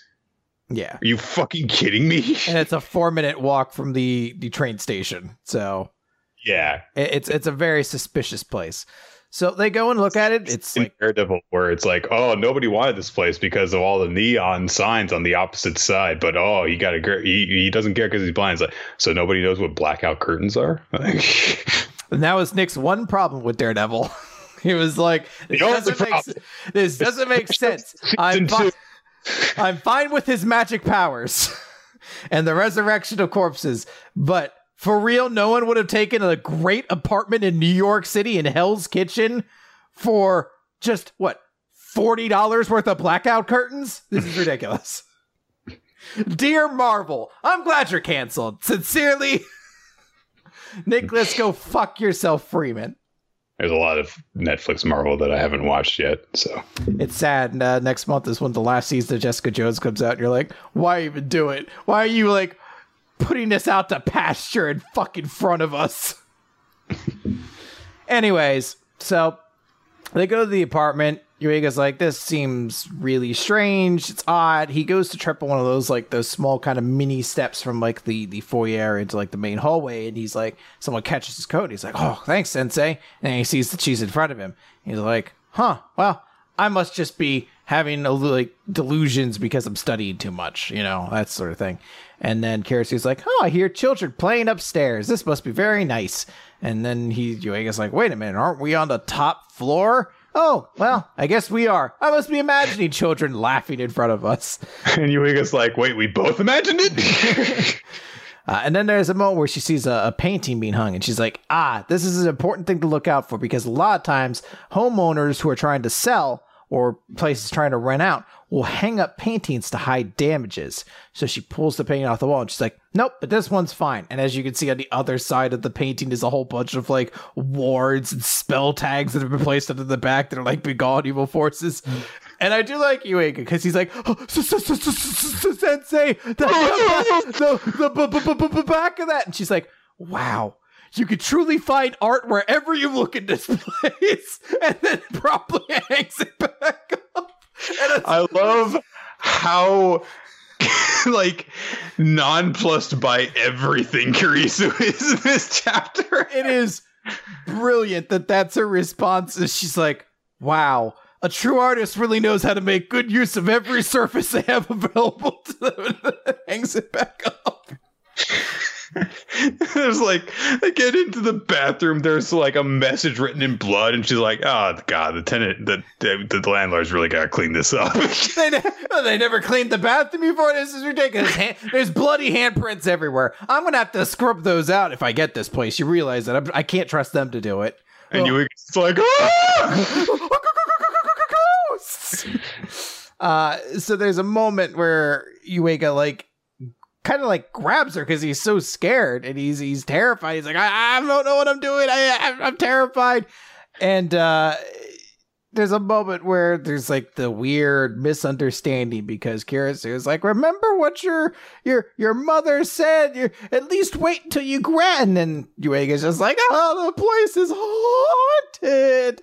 I'm not sure exactly what point Kirisu got all these things in her head, but apparently she turned into one thirsty woman in the last 20 chapters or so. It's it's amusing because she sees a picture covered in tags of spell wardings, then walks into a bathroom filled with bloody handprints and all ignores it as part of like the world just is as it is. But she cannot assume that any point of contact isn't a marriage proposal from this boy. Like, it's this weird disconnect where she's completely oblivious to everything and then otherwise way too ready to immediately jump into the first like suspicion over it. Well, I'm not even talking about that. I'm talking about the fact that her character wasn't like that. Yeah, she never really until very recently, honestly. So I'm trying to figure out exactly at what point that changed. Yeah, might have been the fact that Yuiga had that long arc that helped her out and stuff, and then she's like, oh wow, he's like a person. He's hot shit, as they say. So she goes to hang out in the bathtub. And she's like, oh, it's, yeah, so for some reason she takes her shoes off and goes to hang out in the bathtub, as you do. And she's like, oh, geez, I thought Yuiga was so mature, but ghosts and curses, what a silly boy after all. And then she's like, oh, that's a pretty big bathtub. You could easily fit 2 adults in here to bathe together. And then she starts thinking of her and Yuiga in the bath together. Him and his deliciously chiseled pecs. Yeah, which, what was it like the other week ago that he was on he like pulled his back lifting Asumi onto the table. So he has all these muscles that are apparently completely for show. Where it's like, I don't know how to lift. I don't know the properties. I have failed kinesiology. And she's like, oh my God, why am I having these images? Oh, so Yuiga goes to like wash up. Yuiga, who is wearing a shame sign, by the way. He's cleaning up and he's like, oh, geez, I guess I really am silly. And he goes to, he drops the cleaning cloth. He goes to pick it up and there's a little girl with like a little puppet doll hanging out in the bottom of the sink. So he runs and leaps into the bath with Karasu. And the little girl comes in, and I love it because she's like, Francois, we have visitors again. Hello, let's play. And it's probably the greatest moment in this chapter with Karasu, where she's like, it's not what you're thinking. He's just my student. We're not having anything weird going on. I wasn't thinking about how big his dick is a second ago.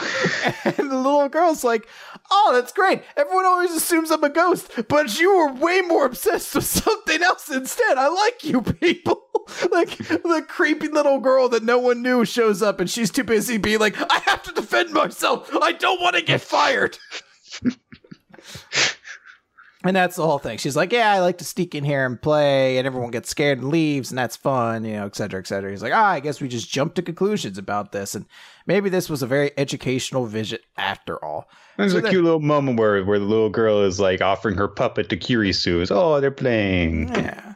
So they go to the realtor, and this is the worst realtor on the fucking planet because they literally have the contract in front of her, and he's like, oh, I'm so glad you like the apartment. She's like, yes, it's excellent. And I really like the little girl who lives next door. She's adorable as well. And he's like, little girl?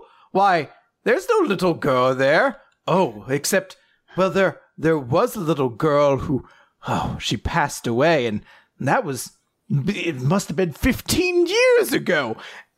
No, do please sign on that dotted line. Like, he couldn't have waited 5 minutes to drop like, yeah, I think there's a dead girl next door, something like that. And that's essentially the end of the chapter. We then go back to the apartment to see the little girl hanging out on the balcony, laughing about like how she's like, I hope that cute couple comes back. It's been nice to have someone to talk to after all these years, Francois. She should have taken that apartment. She still should have. I mean, that little girl is very friendly, it seems like. Yeah. And $200, holy shit. You could buy a lot of alcohol to just drink yourself through the trauma if there is some. Plus, it would have been nice to have someone come by to keep her honest about keeping the place clean. Oh yeah, someone just, like, pops up like every time she just tries to throw another unwashed set of clothes in the pile. Like suddenly a little, her head sticks out of it, just emerges from the clean it up. I love it if like the ghost is trying to haunt her, but she's so filthy and bad at cleaning, and she can't, like, she's trying to like open the doors really quickly, and like it's seems getting stuck. She's like, "We got trash bags behind the fucking door. What are you, a goddamn animal?" Like she goes to like blood starts trying to come up from the sink. She's like, "It's fucking clogged.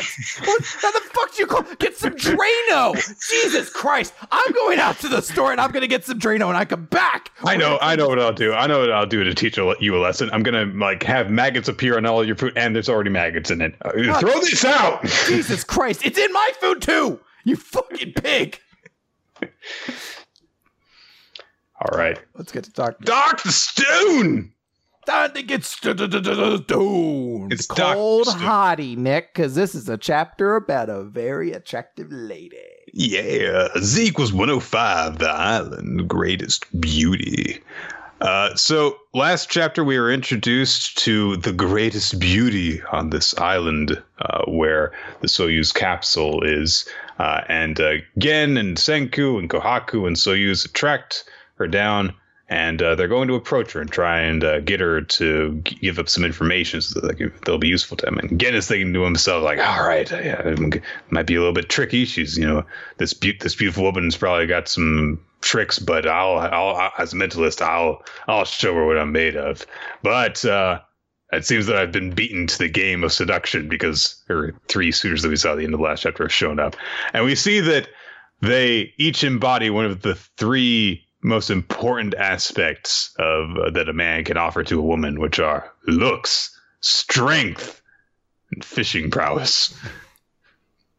I love just that detail. Like that's what he brings to the table. What is like, well, that makes sense. That might actually be the most important thing to offer out of all 3 of them, because they live on an island. You gotta get food somehow. Yeah. We also get a little bit of insight of Kohaku's character. Apparently, she really likes seeing guys fall over themselves trying to impress women. So maybe she's a shipper. Yeah. She's coming up with cute headcanons for them right now. Yeah, she's like, oh yeah, and like Black Widow and Hawkeye. I'm sure that there's a deep connection between them that goes beyond. Like, what the fuck, Bruce? Really? Don't worry, it all ends. The climax is for a joke where he falls into his chest. It's okay. Yeah, Bruce Banner and Natasha. That romance is going places. It'll definitely have ramifications beyond this movie. We won't just completely shish kebab it in the Thor movie. So the girl whose name is Amaryllis, acts very shy and like takes a little bit dab of something and sprays it into her eyes so that she can immediately force tears, and it's like, no, they'll come for me tomorrow and I have to join the master's harem. Whatever happens to everyone, you'll just be petrified if you do this. That's what happens to people who defy him. And they're like, oh, we know, and then they rush off crying because they don't have a chance. And so Senku's like, all right, so this master, huh? All right, we've made the right choice tailing this woman. She's going to lead us right to the big bad boss we got to beat. And so Gen's like, all right, yeah, maybe we share a common foe with this Amaryllis. She will lead us to the treasure we seek if she knows its whereabouts. However, we must be very careful about the first impression we make, because that decides 90% of everything. So we must approach cautiously. And Senku's just like, hey, where's the Soyuz capsule? Where is it? Sup? And Amaryllis like, who the fuck are you? But she thinks like, did the master send you? I was expecting you tomorrow, not today. And Gen's trying to think like, oh, that's Soyuz. Do you know anything about this master? Does that ring any bells? But he doesn't remember anything. But while he's trying to think of this, Amaryllis takes sight of him and is like, oh, you must be the master. I love you. You're so strong, such kind, embracing eyes. I can tell you're the one for me. And he falls for it, hook, line, sinker. Like his brain explodes and he falls over as if he's been petrified. Hamina. But after a little bit of time, is explained, no, he's not the master. And so Amaryllis is like, oh, you just have the look of a leader, and the other 3 don't look like people who are from this island. So Kak is like, well, you're talking about master. Is that like, a chief? Because in that case, Senku is the master. And she tries to do the same thing with Senku, just embracing him. And is like, master, you are such strong. Well, maybe you're not actually all that strong. You are such kind. Actually, you look kind of evil. Intelligent eyes. That's what I'm looking for. From the moment I saw you, I could tell. Senku's like, where's the treasure? Blah, blah, blah, blah, blah. Treasure, bitch. I think that we have to, because Gen explains this as until civilization is back, Senku will not fall for such tactics. He has no interest in that. But I have to wonder at this point, between marrying Ruri and immediately being like, yeah, I need a divorce so that we can actually get on with this thing. And this, maybe he's just not into women. Like, maybe he's gay or asexual or something. Like he seems to just have no interest in this, despite being, like 17 years old or anything. So that's what Kohaku's doing in her background. She's headcaned. She's writing her fan fiction. She's like, hey, it's not important to the story, but I'm allowed to find what I want out of this, and she's going to do it. Kohaku, the only Tumblr girl that exists in the New Stone Age. She creates Tumblr. See, I invented this basket that you fall down a hill and you tumble down it while you think of headcanons. And you respond to everything with hashtags. Nobody uses this. It was almost exclusively used for porn until I put a kibosh to that. Until I sold it to someone who said that there should be no porn on it, even though that was the reason that I was able to get such a good price for it. Anyway, Gen tries to say hey, I'm the master if you want to, push your boobs up against my chest. And she's like, nah, you're not. Kohaku's like, hey, if you're so desperate to get some nookie, maybe I'll hug you again. And he's like, no, please don't kill me. But Amaryllis all of a sudden hears a commotion coming from the village, and she rushes off to see what's going on, because apparently the guys who want to fuck her so badly want to riot against the master and kill them so that they can, have their chance to win her affections. So they're causing all this ruckus, and everyone realizes, oh, this is going to be a problem, because he's obviously going to turn his petrification beam, or she, whatever, is going to turn their petrification beam on everyone and turn them to stone. So we have to stop them. So Kohaku's like, I know, I'll kill them with my sword instead. I'm both like, I can't really argue with that. She's got a point. Fortunately, Senku came prepared.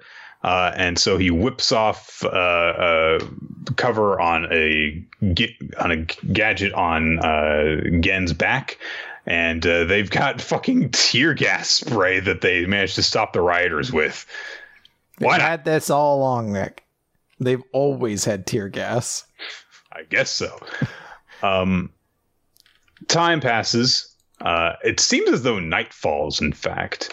And so Amaryllis is talking with the group, and they're like, I don't really know who you are, but I get the feeling that we're on the same side. So I know the secret behind the petrification beam.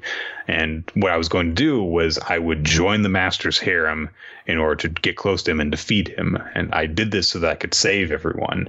I would become the island's greatest beauty, all for this. So please help us, fight by my side. And we get a little video game achievement thing popping up next to Senku that the island's greatest beauty, Amaryllis, has joined the party.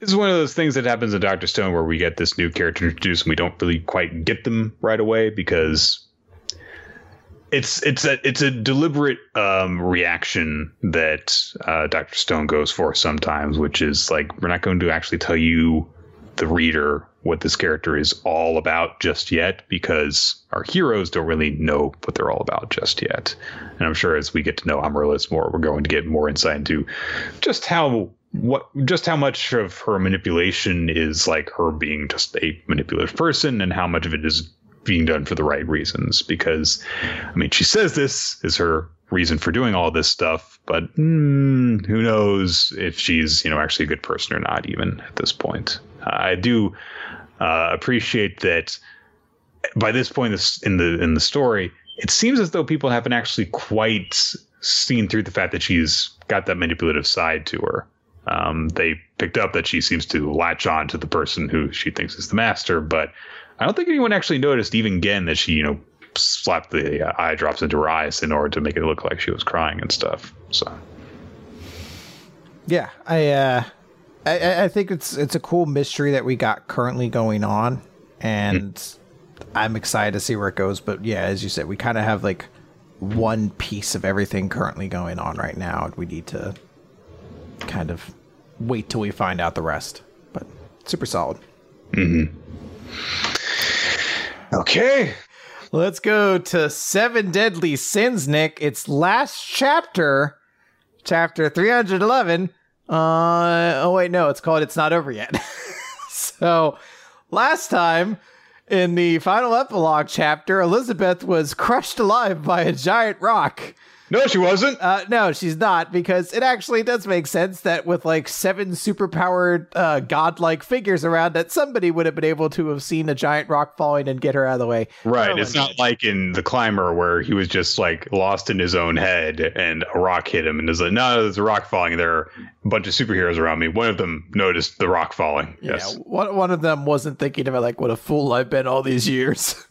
Merlin got Elizabeth out, and she's fine, but they find that the curse of reincarnation has remanifested atop of her, and they're like, shit, like it's just gonna kill her again. So, Melodius tries to blow it up again. You see him using like the full power of the new demon lord, essentially, and it rips the reincarnation apart, but then it starts manifesting again. They're like, wait, I don't get it. Why is only the curse on the princess returning over and over again? And they say, well, that must mean that the Demon Lord didn't kick the bucket after all. So, dun dun dun. There's a bit of theorizing going on, because if the Demon Lord had to pick a new vessel, then he couldn't have just picked anybody, because most people's bodies wouldn't physically be able to handle the power of the Demon Lord. So, because that's all 7 of the 7 deadlies of the that's all of the 10 commandments, rather. Yeah. So they're like, well, then what are we, like, who could it possibly have gone for? And Melodius seems to already know who it is. We cut back over to Cusack, who is smiling. And we see a flashback that shows how, after being defeated by Mael, both he and Chandler, the great demon lord Chandler, were split apart. And in that moment, they saw all the commandments kind of go towards them, and they were waning, basically like fucking Dragon Balls. Like, oh, we gotta collect these all up. And they grab them, and then they find Zeldris, and they take Zeldris away. And Chandler has this big plan. He's like, fuck this guy. Let's go gather all these commandments, and we give them to Melodius. And then Cusack just fucking splits him in half with his sword. And he's like, yeah, you know what? Sorry, old friend, but I think we're gonna try something different this time. And then he just completely cubes him. Yeah. He fucking destroys Chandler. Presumably that's the end of the great demon lord Chandler. Although, could I be in any more chunks of meat? Could I be any more meat chunkier? Nick, who's the main character of Friends? Of Friends? Yeah. Ooh, that's like asking what's the meaning of life, man. I think it might be Joey. Honestly, really interesting. It's really hard question though. I said Rachel because the first story of the show involves her, basically. Like it's the whole thing with her and Ross, right? And that's like the most prevailing story arc of the show. So I maintain it's her. A friend of mine though was like, it's Chandler, and I was like, you're just a fucking idiot. Nah. Chandler, the second most important half of the second most important couple in the series, despite the fact that Chandler Monica is like the one that, is the better relationship. Yeah, I was going to say the one you should actually aspire towards as opposed to the other one. Hey, a healthy relationship with people who care about each other. So, yeah, Cusack basically grabs Zeldris, grabs the commandments, takes them away somewhere safe, puts all of them in there, has a whole speech about how he feels like Zeldris is a son to him. He knows that all those feelings have just been kind of implanted in him by the Demon Lord, but he still feels them, and he wants Zeldris to be strong. So he gives all the commandments to Zeldris. There's a brief moment before the commandments go into him that Zeldris says, no, don't stop. He doesn't actually say it, but he's thinking it. And then all the commandments go into him, and he wakes up, the new Demon Lord, to see Cusack. as Cusack is fading away into nothingness. And then he's like, be gone. And he just kills him. He's like, you nauseate me. You've served your purpose. And we realize that the Zeldris we knew is gone, for the one that has taken over his body is the Demon Lord. And Nick, it's not over yet. How much of an asshole do you feel like for reading 3 fucking chapters called Epilogue and then a final chapter that then ends with it being like, there's a new arc, bitches? I don't even know if it's going to be a new arc or if it's just going to be like, this is the actual final battle. I wanted this to go on for another 400 chapters so that when you're reading the collected volumes later on, you're like, why were there like 5 chapters called Epilogue? And then it abruptly continued for a really long time. I do not know how this is going to play out, but I don't know. Something about this really rubs me the wrong way, that it seemed like everything was resolved. It's like, nope, Zeldris got possessed instead. And it's just kind of like, I don't know. Out of all the different directions you could have taken from the previous chapter, this seems like a kind of lame one. I'm going to give it a chance to, play out. But for right now, I'm just, I don't really like it. It does like address a couple things that weren't answered by the ending that was kind of being presented to us. But at the same time, those answers were kind of better left unexplored. Like what happened to Zeldris? Why did we abruptly meet Gelda, whatever her name was, so that she could just vanish away kind of out of the story? And then, what happened to the 2 demons? Are they truly dead? You're like, there's a questions you could have left unanswered. But if we're going to explore it, then hopefully there's something more interesting at the end of this. Right. And then finally, let's end this week by talking about Black Clover. By the way, there's no Promised Neverland or One Piece this week, so Nick gets a break at the end of the episode. I know. I'm back to back. Page 205, The Truth of 500 Years. So we're back in the past, seeing what happened to the Elven Kingdom, as Leashed has been possessed by the devil and has become this giant monster, evil abomination of negative mana, basically. And he's causing all sorts of problems. But Lumiere is there, and he's like, I see now why I was born with so much magic. It's so that I won't let you become a murderer. So he protects this, the innocent city of all the people, the capital, I guess is the only name it's ever been actually given. He protects the capital from being destroyed by using these energy blasts to counter it, his light magic. And they're like, as Sekre, I believe was her name, watches Sekre. On. Yeah, she watches on from the outside. And she's like, the magic item we made with my magic did this. It was supposed to help people. Whoa, what have I wrought? Why? And the devil is kind of just, he's basically floating along like a fucking Ghastly. He's just like, ho, ho, ho, what a nuisance. What is he attempting to accomplish? Oh, oh, oh, oh.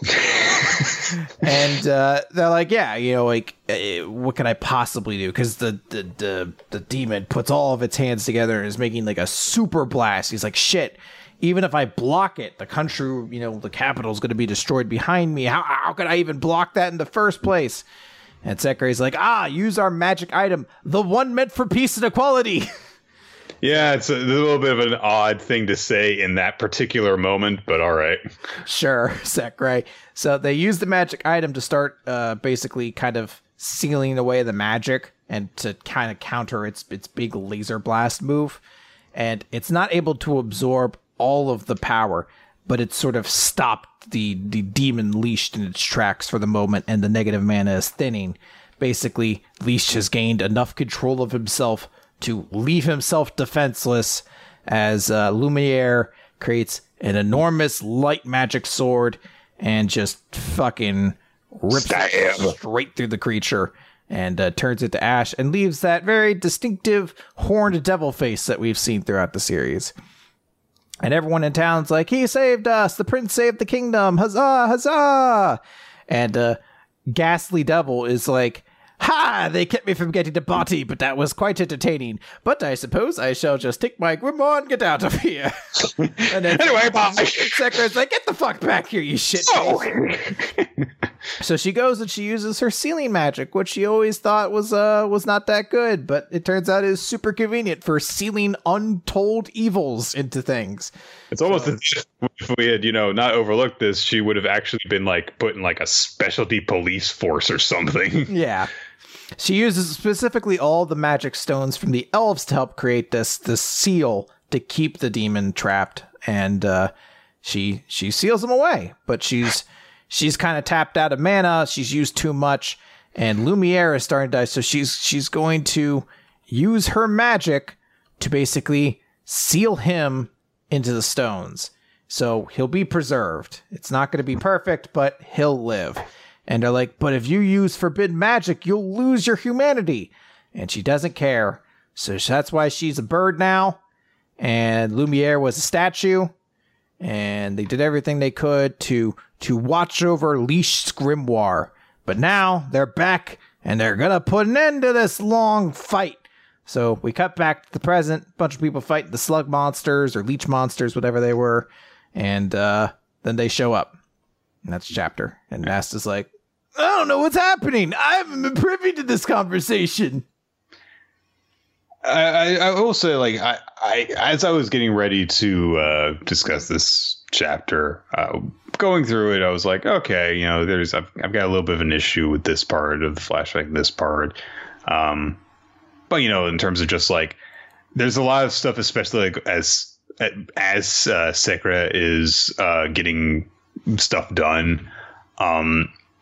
There's just kind of like a lot of explaining the plot in a way that characters would never actually realistically talk. Like, this is what is going to happen now, and that is why I am doing this, kind of thing. And that does bug me a little bit. Also, the pacing of this is, as is typical of Black Clover, is a bit too fast for my liking.